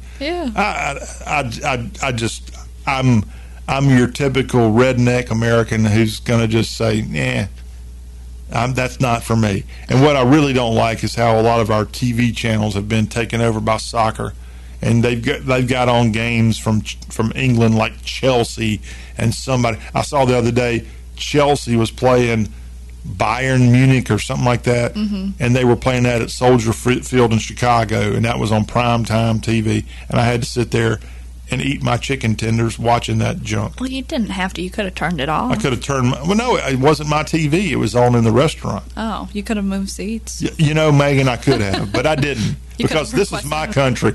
My country doesn't need to have a German versus English soccer game going on when I'm sitting there eating my chicken tenders and waffles. Yes. That's You're another really story. upset about I am upset, but see, that was on a weeknight. What I can't stand is on the weekend, a lot of these networks like NBC have, and Fox is guilty of it too, they have all these European type soccer matches going on. I don't want to see that junk. I'd rather see a replay of a college football game from 50 years ago than watch that junk. Wow. Am I just a redneck or what? No, I just think you don't like soccer. No, I don't. So let's talk about the women's soccer team. So they're in the news because they lost. This is the worst loss by this women's soccer team. Yeah, they went, back-to-back World Cup champions, and they were highly favored and got beat by Sweden. So here's a question for you, Miss Soccer. Kudos to the Americans for winning back-to-back World Cups. But soccer, thanks to me and idiots like me out here who are so against soccer in this country, soccer is not our number one sport in America. No. It is by far the number one sport in most of the world. It's about the only sport that matters in most of the world. We're talking Asia. We're talking in the Middle East. It is a huge honking deal. Mm-hmm. So how in the heck did America get 2 back-to-back World Cups? How did that happen? Well, I'd like to say it's because we're Americans and we're great at everything we do, but no. I'm really talking about the rest of the world. How could they let America win 2 back-to-back? Is women's soccer not as important in the rest of the world as compared to men's soccer? I think that's it depends who you ask. Okay, because obviously if the U.S. is winning back-to-back World Cups, at least here from an amateur level, it must be a big deal. And I know it is, because you got these little girls all over the country who are going to matches. There's travel teams. Yeah. There's college programs, high school teams. I just was curious if the rest of the world is that hard on women's soccer, and that's maybe explains how the U.S. women's team I don't know. Coasted. I have no idea. The women's team, aren't they the ones back in 1998 or something that the woman took her jersey off when they got the winning goal? Wasn't that? I have no idea. A similar deal? Yeah. Oh, it's probably the most famous thing that ever happened to women's soccer. And I should know her name because I think she's American. I'll have to Google that while you're talking. So this year, let's take it to now. Yeah. This year, they did so terrible in this Women's World Cup. Yeah, they went out in the 16th round and they were eliminated by Sweden. They only had one victory, right? I heard it was over Vietnam. Yeah, I don't follow professional soccer religiously or anything like that. I heard they only won, like in their opening match, they beat Vietnam, but they either lost or tied every other match. Yeah. That's why they barely even got into the round of 16. Yeah, but you have this team full of American women who are anti-American, and some of them even anti-women. So I think that's why a lot of people are... Say that again? The women's soccer team, some of their biggest players hate America. Yeah, I knew that, but they hate women. Yeah, I feel like feminists hate women. Oh, really? Yeah, because they try to make women, they put down men to make themselves feel better instead of just appreciating what a woman is. And they allow transgenders and men to compete against women. If they really liked or cared about women, they would be more vocal about keeping men out of women's sports. And which we've talked about this a couple weeks ago. All right, let me go back to 1999 was the year. At the FIFA Women's World Cup at the Rose Bowl in Pasadena, after scoring the 5th kick in the penalty shootout to give the U.S. the championship over China in the final game, Brandi Chastain is the one that took her shirt off in celebration. Now, she had on a sports bra underneath it, but yeah, that's got to be the most visual thing for women's soccer, in my opinion. And I told you, I know a lot about women. Right. Sure. I know a lot about 1999, but yeah, that's what I was trying to channel that image. Surely you've seen that somewhere. So the face of women's soccer is not girls taking their top off. It's people like Megan Rapinoe and her pink hair and her Subway commercials. Megan, I work with someone who does not go to Subway because Megan Rapinoe has been a spokesperson for that chain. Yeah. And they refuse to go there. They don't want to eat fresh. This is what I don't understand is you have athletes like Megan who hate America, and yet they're making millions of dollars playing a game, and all they can do is badmouth the country that they're representing. If I don't like something and I'm going to badmouth something, I'm not going to go out and represent that thing and take their money. I'm going to boycott it. And you have these athletes who I don't know, they don't want to give up the money, and all they can do is badmouth America. Well, recently this women's soccer team in the World Cup refused to stand for the national anthem. Yeah, I mean, they've been doing that. I can't say all of them were, but many of them refused to do that. Most of these soccer, especially women's soccer, and the WNBA too, literally went out over the edge on the whole LGBTQ thing during Pride Month. I mean, they cared more about pride than they did about their own athletic career. It was... Well, that's like a lot of athletes and a lot of companies too. You know, all these companies come out during Pride Month with their rainbow logos, and then as soon as the month's over, they take them down immediately. You know. Well, I don't think they're taking them down quite so soon, but they are all about that when it's going on. And again, maybe they should have been worried more about their soccer skills than their woke skills. Well, it's the same thing with companies, you know, and sports. Don't get political. Just play your sport, offer your product, and just dribble the ball. Just dribble the ball. That's what was it? Laura Ingraham wrote a book called that, something like that. Yeah. So they are out and breaking little girls' hearts. They are out, but not my heart. No, and I think Megan said that this is going to be her last season too. Thank God. She's looking to retire. Yeah, and we were mentioning that she is a romantic partner of Sue Bird, who is part of the Seattle Storm. Yeah, some NBA team. I don't know. WNBA. Get it right. Excuse me. See, I know a lot about women. You know a lot about basketball and sports. No, I don't. Yeah, No, I don't. More than I do. No, that's all right. But Sue Bird is one of the most famous faces of the WNBA, and I'm sure you're watching all those contests. No. When you get a chance. But yeah, they're like the power couple of women sports athletes. I mean, she is one of the most famous soccer faces, if not the most famous. Yeah. And then you've got Sue Bird is. I know recently her number was retired by the Seattle Storm, and I actually sadly saw some of that retirement ceremony. Yeah, I need a hobby. I know. I really do. But the women they're done, and so whoever ends up winning that we wish them all the best. It was funny when I was talking to the Takabola storyteller about this loss. He said, "Yeah, they lost to Switzerland." Yep. And I was thinking, surely to goodness Switzerland didn't beat them. It was Sweden that beat them. Which they didn't even beat them. Wasn't it a 0-0 score? It was a tie, so they went to a shootout. Oh, they went overtime, and then they went shootout. That's stupid. See, that's another reason soccer is terrible. Well, it's similar to hockey. They have shootouts. Well, I don't know. Maybe that sport's bad, too. No, it's even not. The Nashville Predators. Oh, no. Don't badmouth hockey. Yeah, but, how could you be out there running around for, how long is a soccer match? 90 minutes. I think it's like 45 minutes each. So how could you run around for 90 minutes and nobody score? Because either you're really bad or the defense is really good. Yeah. What was your strength? Running my mouth. Really? You get out there and intimidate people? Like, who is that redhead? I like trash talking people. I'm not good at what I do. I just like bad mouthing them. What was your best match? Did you ever score? Yes. You did? So the first time I scored, it was awesome. We had come down from Michigan to play a team over like in Johnson City, Tennessee, and my parents drove out for it. That would be ETSU. I don't know. Yeah. And they came out for it, and my whole team was like trying to set me up and stuff, and I finally got a goal, and my first goal was in front of my family. Did you take your shirt off? No. Did not do that. You thought about it then? No. Channeling Brandy Chastain. All right, well, the women, their soccer is over. Yep.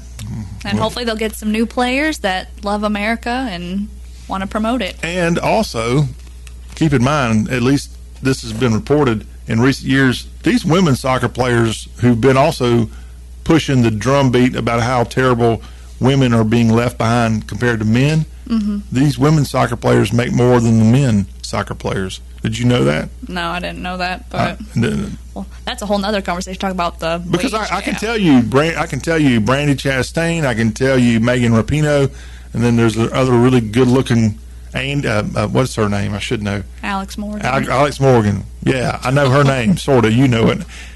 I can't tell you a single male soccer player. Don't want to know, but I can't tell you who they are on the men's side, a men's U.S. team, whatever. Yeah. So I don't want to hear it, women. I told you I know enough about women, and women, I don't want to hear it anymore. All right, that's the story from soccer. As we will continue on after this break, we're going to switch over to talking about football. American football, courtesy of the North Carolina Tar Heels. And we'll do that as they are the latest stop on our tour of SEC, ACC, and other college teams in the Southeast, getting you ready for the new season.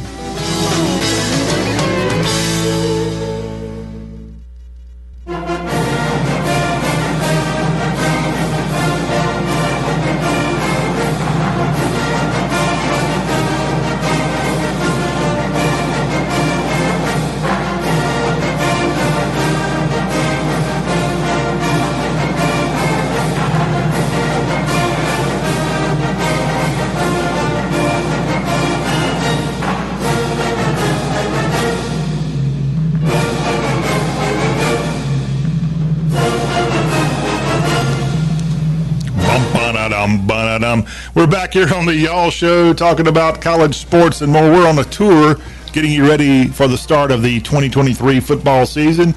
And as we wrap up this Monday edition, we're going to be in ACC country today, Megan. It's all about the North Carolina Tar Heels. What do you think of that Carolina blue, that light blue? You like light blue? I do like light blue. All right, well, they got a lot of it in North Carolina. And they got a pretty good football team over there. Mac Brown, back for his second stint as UNC's head coach. You know, he was the coach at Texas, led them to a national championship. The Cookeville, Tennessee native coaching UNC again. And last year, UNC got to the ACC championship game. Clemson walloped them. But UNC with a successful year last year. Mac Brown's had a couple of successful seasons already leading UNC. We're going to hear from his quarterback as Drake May was recently at ACC Media Days. We're going to hear from that very talented player entering his second year behind center in Chapel Hill. We'll also walk through the schedule for North Carolina, and we'll give you some of the great traditions you can find when you're there at Kenan Stadium for a football game for the North Carolina Tar Heels. How do you think the Heels are going to do this year, Megan? I have no clue. Well, I don't either. We'll find out. We're going to find out. So Drake May, he's going to be a second-year starter at quarterback. He is out of North Carolina and chose to stay in-state to attend UNC. He was recently at the ACC Media Days in Charlotte, where he was interviewed by ESPN. Let's go in and hear a little bit about his expectations for his second season as the starting QB and how he's learned from Sam Howell, who went on from UNC to be, I think he is the starting quarterback for the Washington Commanders now, Sam Howell. So a very good QB. They've had a couple of good quarterbacks there. The game that I went to at Kenan Stadium had a guy named Mitch Trubisky as the starting QB, and he ended up being drafted high by the Chicago Bears and played for them for a few years. And I think Trubisky he's with the Steelers now, if I'm not mistaken. So, yeah, UNC, even though it's a basketball school, they have a proud football history. Lawrence Taylor is an example of that. Julius Peppers, another great product out of that program, and more. Here's that interview that Drake May did with ESPN the other day as part of their coverage of ACC Media Days. How much has changed for you in the last year or so? Yes, sir, no doubt. I was just telling people earlier, and last year in this scenario, I was competing every day in fall camp. We're about to head into that now, and Coach Brown mentioned 10 days before the first game I was announced a starter, and since then just took it and ran with it. It's been a crazy year. It's been a blessing. I want to thank God, and excited for fall camp coming up in a couple of days, and ready to get after it here in Charlotte against South Carolina. Quarterbacks love to learn, and for you, what was the biggest learning moment in your first year as a starter? Yeah, I think first off, kind of on the field, just being patient, taking what defense gives you. I think late in the season, teams started to drop 8. Made me be patient. And just take the defense gives you. That's what you don't got to make. All the yards in one play. You can kind of check it down the field and still end up with 7 points on the board. So that, and off the field, just handling the media. it's a crazy world nowadays in college football, NIL and all this stuff, transfer portal. So just handling that and just taking it day by day and keeping the main thing. That's a winning football game. Yeah, speaking of NIL, is that what got you that slick suit you're wearing? Is that an NIL suit? No, I don't know about that. I wear this to about every event I go to. I only got one of them, so they probably see me in navy blue always. Look, TV hack. Just change the shirt and tie, and everyone thinking it's a new suit all the time. Exactly. I got a new tie. I stole it from my brother's closet this morning. That's about it. There you go. Other than that, it's the same fit. That's a great little brother move. You mentioned now that you're the guy. I know you forged a good relationship with the guy before you. Now this started with the Washington Commanders, Sam Howell. What kind of conversations do you guys have to help each other out? Yeah, he's one of my best friends. I keep up with Sam weekly. We play golf all summer. He actually beat me a couple times for his first time in his short golf career. So just talking with him, he's in his first days of camp up in Washington. Wish him the best of luck. And just he's been through it. He's been through the exact same thing, a Charlotte kid, going to our home state, North Carolina. And now he's playing at where my aspirations, starting the NFL. That's where I want to get to. And just, seeing him day by day, that was one of the best things, playing behind him, seeing his day in, day out preparation and how good he was and how much he loved football. That's a big thing. All right, that's Drake May of North Carolina, the starting QB, who last year as a freshman led this program to 9 wins. They went on and played in the Holiday Bowl. They lost that contest. But North Carolina's got a really good quarterback in this Charlotte area kid leading the Heels in 2023. Megan, let's go through the schedule for UNC. They're going to be back in the Queen City where he was for that interview during media days, as UNC is going to be playing in the Duke's Mayo Classic. Does that sound fun? It does. A Duke's Mayonnaise Classic that's going to feature 2 Carolina schools. It's North Carolina versus South Carolina on September 2nd, and that is also where College Game Day will be for that opening weekend of college football. Right there at Bank of America Stadium in Uptown Charlotte. ABC will have that game in the middle of the well, actually, that's a primetime game. 7:30 Charlotte time, the kick between the Gamecocks and the Tar Heels. The Tar Heels get the Appalachian State Mountaineers back into that portion of North Carolina. Last year, UNC went over to Luke Combs University and nearly got beat. I bet you Luke Combs is going to be in Chapel Hill for this September 9th contest when App State and UNC get back together. The Golden Gophers of Minnesota come in for a rare appearance into the Southeast, as they'll be taking on UNC at Chapel Hill on September 16th. ACC play begins for UNC on the road at Pittsburgh, taking on the Panthers September 23rd. Then they've got Syracuse coming in for a game in Chapel Hill October 7th. The Miami Hurricanes are the opponent in Chapel Hill October 14th. The longtime rivalry with Virginia is renewed on October 21st. They travel to Atlanta for a battle with Georgia Tech. Coach Key welcomes in the Tar Heels on October 28th. The Campbell Fighting Camels from Bowie's Creek, North Carolina, make their first appearance in Kenan Stadium in a long time, and that is the opponent for Military Appreciation Day, November 4th. The Battle of the Bell is renewed as UNC takes on Duke on November 11th. And then it's a trip to Death Valley and the North Carolina Tar Heels on November 18th. And then the rivalry with Raleigh's own in-state foe, NC State. That game at Carter Finley in the state capital of Raleigh to close out the regular season on November 25th. So there's the 12 games that UNC's got on the schedule for 2023. Megan, our expert UNC analyst, give me the breakdown of wins versus losses. They can either go 0-12 or 12-0. What is your prediction? Are they more likely to go 12-0 or 0-12? Oh, I have no idea. Come on. Up with it. Just give me a number. You got between 0 and 12. Oh, I don't know. Come on, 0 and 12. What would you say? I'm going to say they're going to win about the same they won last year, 9. About 9? But don't say you can't. Don't say what? Don't say 9. No, I was going to say 6. 6? You think they'll go 6-6? Yeah, let's see what happens. All right. Is this like Price is Right? Yeah. All right, so UNC, that is the schedule for this year, and we wish them all the best with Drake May, who had a bunch of yards in his time skippering UNC in 2022. And I hope, Drake, if you're listening to us, Drake, the quarterback, not the singer. Mm-hmm. Okay, just want to make sure I clarify that. Yeah, no, I got that. Yeah.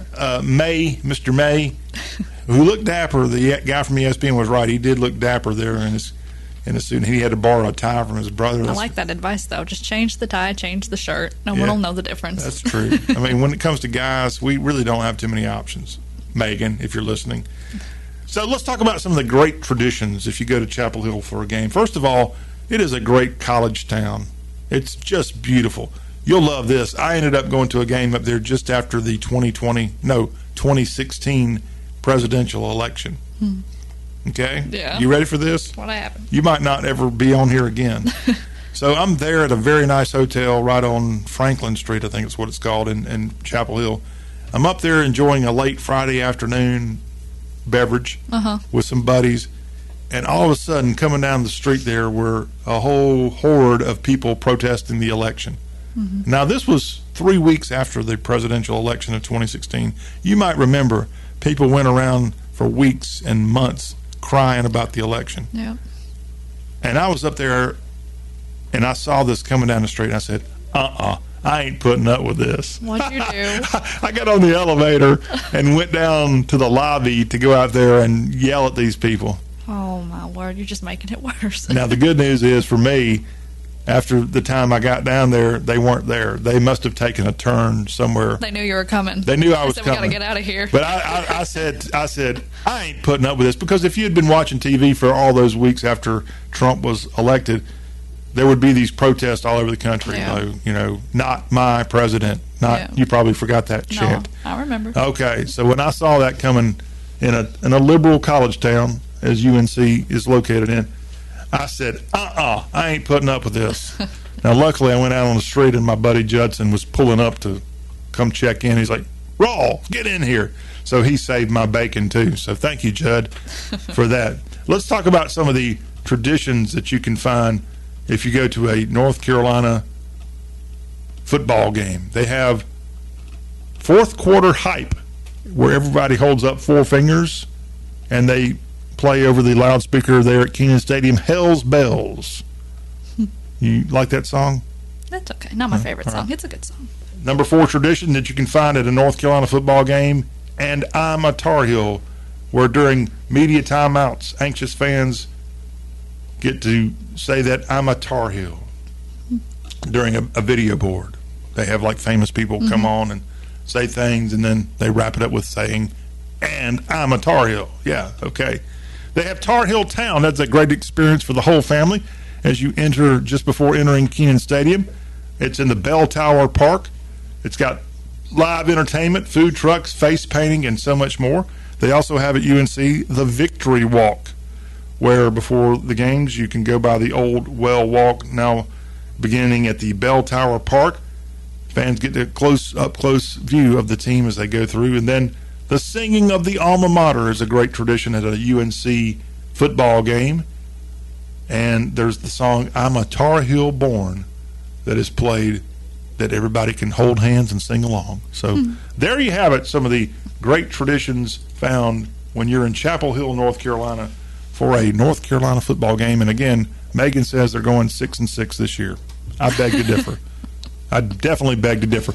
Join us on Tuesday. We're going to switch over from ACC country. We're going to go to the Bluegrass, where the Kentucky Wildcats will be our featured team on our Tuesday Y'all show. Megan, thank you. Good to see you. We'll see you back here Wednesday. Yeah. Until we see all of y'all back here on the Tuesday Y'all show, John Rawls signing off. This has been the show that shakes the Southland. This has been Y'all, powered by y'all.com.